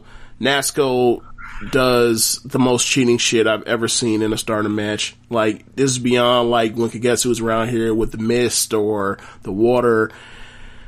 There's the chain, there's chairs. She pulls out chairs. She jumps off the apron and splashes onto chairs that are stacked on Utami. I thought Utami had broken her arm at one point. Nice. She comes down to the ring with a chain. So you think she's going to use the chain that she brought. No, she's going to bring the chain down and then go underneath the apron and grab a second chain to use as well. 2 chains. God damn it. There's a spot where she lays out the chain on the mat. I think after the ref has been thrown to the ground, like she's abusing refs. Natsuko is. Suspender. Yeah. Utami's crazy ass reverses out of whatever was about. Oh, I'm sorry. Normally what Natsuko does is she'll go and powerbomb you. Or not powerbomb you, but body slam you is what I mean. Onto the chain. She gets out of the body slam and then German suplexes Natsuko onto the chain. They're German suplexing each other onto the chain. Boy. That sounds Painful. Dumb as fuck, right? So the match ends after Utami has thoroughly out-wrestled her, and all of her cheating, where, she grabs a chain and she basically chokes her, and basically, like, uses the ropes as leverage to further the choke, and the ref throws the match. So for a fucking DQ. She took a DQ in a tournament, Rich. So, like I said, before we came back in, at the end of June, before that happened, we had went all of 2019 and 2018 with only 2 DQs in all of Stardom. Since the end of June, when they came back on June 21st, Natsuko has 3 DQs. I don't want to watch her matches. I just don't. Ruining the promotion. Anyway, Momo had, in night 1 wrestles Micah. They have a good match. Micah gets the victory. In night 2, Momo fights Azumi. I'm pretty sure you remember the match from last year in the Grand Prix. I think this is better than that match. It is outrageous how good Azumi is. You know, I talk about it all the time about, like, I think she's the future. Like, she's gonna be awesome in, 2027 and shit. Like, nah, bro. Like, I feel like if she makes it to 2017 now, she turns 18, I think, at the end of the year. I feel like if she makes it to 23, she could be the best woman in the wrestling in the world. Like, when you see what she fucking pulls out in this match, like, all of her lucha stuff that she already does, and she does even more stuff, and it turns in, like, all this technical wizardry and shit is like, and, the Grand Prix typically is where, like, she takes the training wheels off and does the big bumps or whatever else. Like, you throw that in with all this stuff, and it's like, how the fuck is she not gonna be, like, the best wrestler in this promotion, except maybe Mayu, if Mayu even can hold together long enough by the time she turns, like, 21. She's fucking incredible. Yeah, last time I saw her wrestle, it was like, well, you already see it. Like, you can see it. Like, she hops to the top rope with ease, super smooth, lightning fast. I just think, like, once she, like, once she quote unquote grows into her grown woman body, I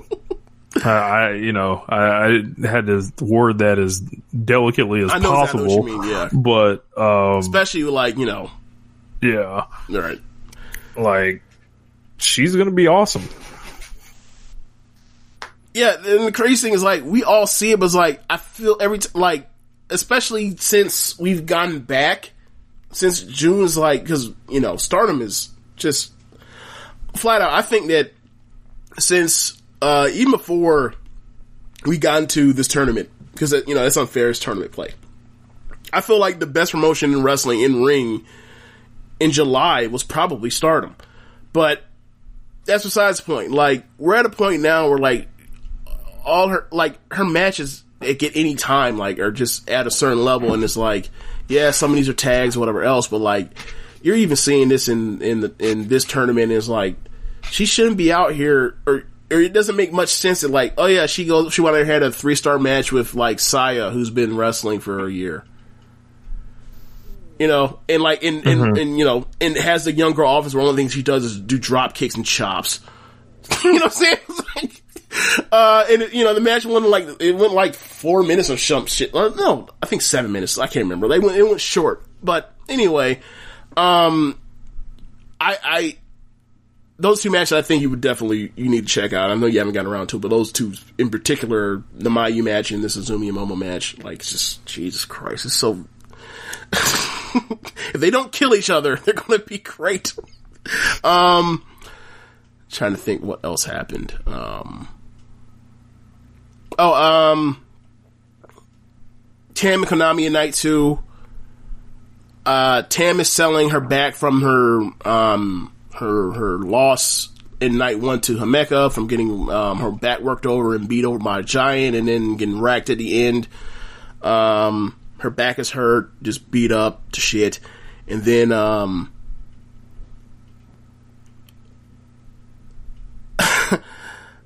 she just does such a great job of selling her back. Like, she sells her back better than Matt Jackson at this point. Like, she's just really fucking good. Konami is now, like, she's in this thing where, she's, submission wizard, but now she's focusing on, like, trying to take people's necks out, to soften them up for, like, the final answer and everything. And, it just worked really well. It's a match I've been anticipating for a while. I've always, two of my top 5 or so favorite wrestlers in Stardom. So, they had a great match. I gave it like 3 3/4.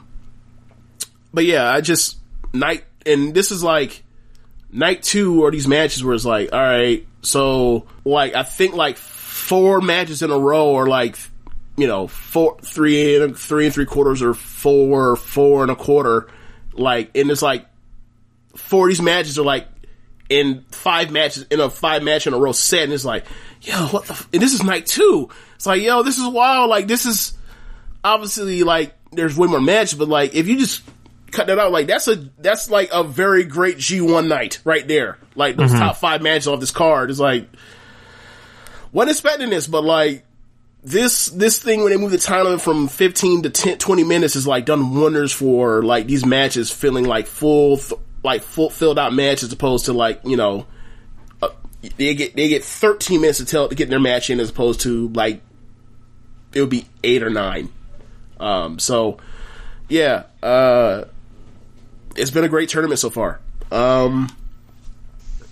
Right now, the point, Utami's undefeated. She has 4 points. Himeka has 4 points.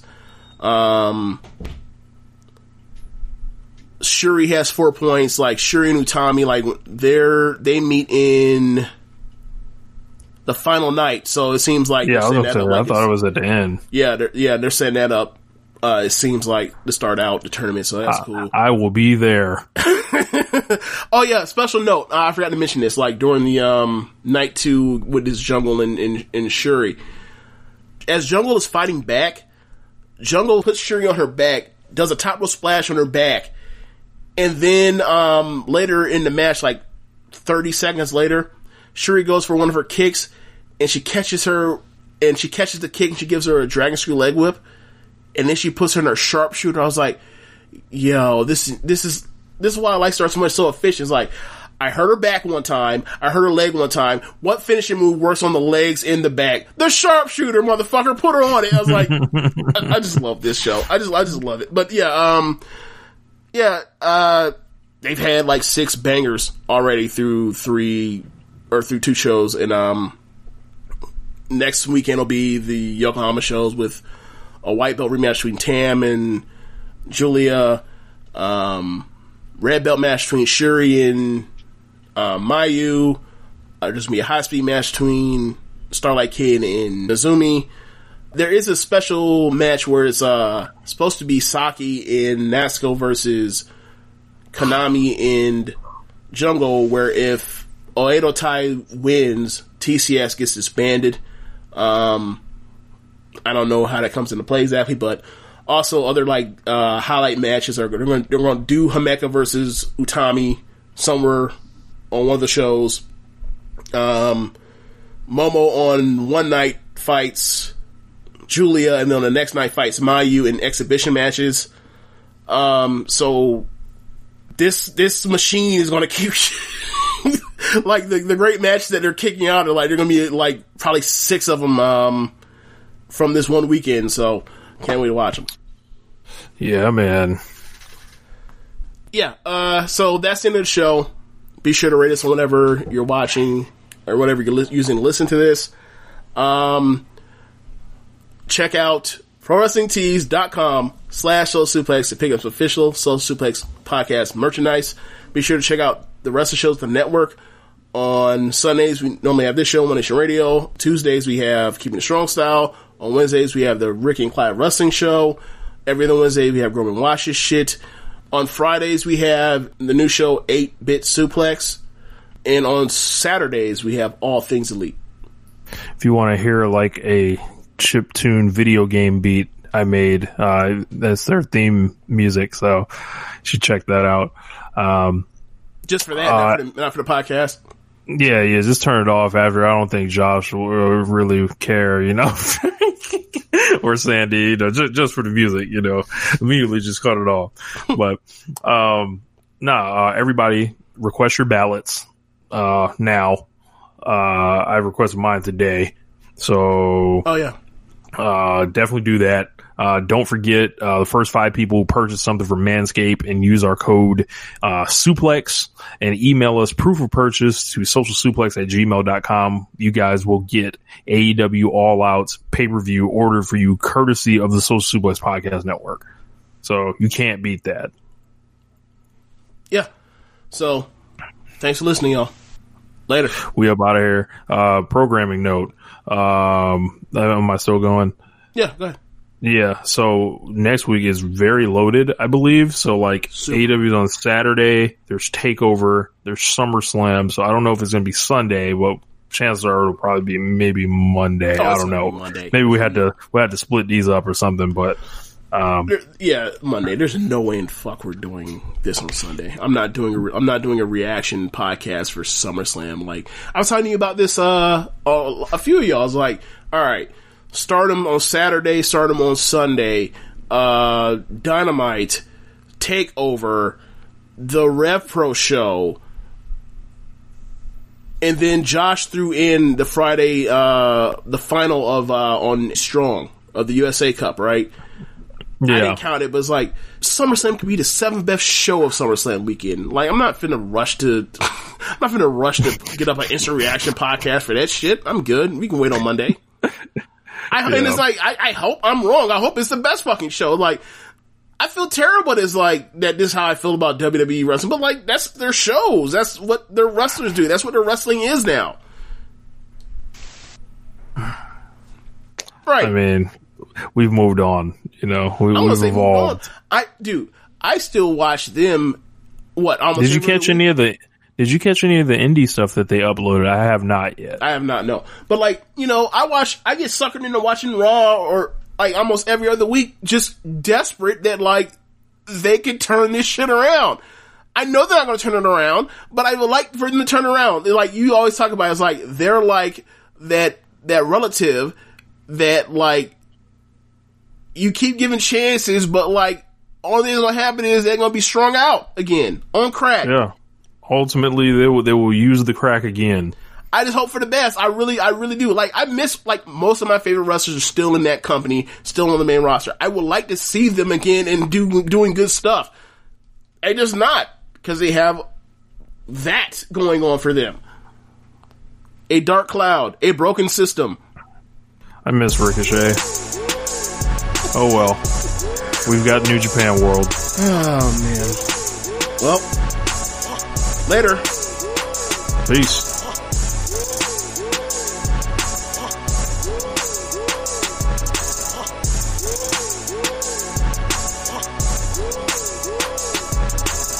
Say goodbye to your credit card rewards. Greedy corporate mega stores, led by Walmart and Target, are pushing for a law in Congress to take away your hard-earned cash back and travel points to line their pockets. The Durbin-Marshall credit card bill would enact harmful credit card routing mandates that would end credit card rewards as we know it. If you love your credit card rewards, tell your lawmakers, hands off my rewards. Tell them to oppose the Durbin-Marshall credit card bill.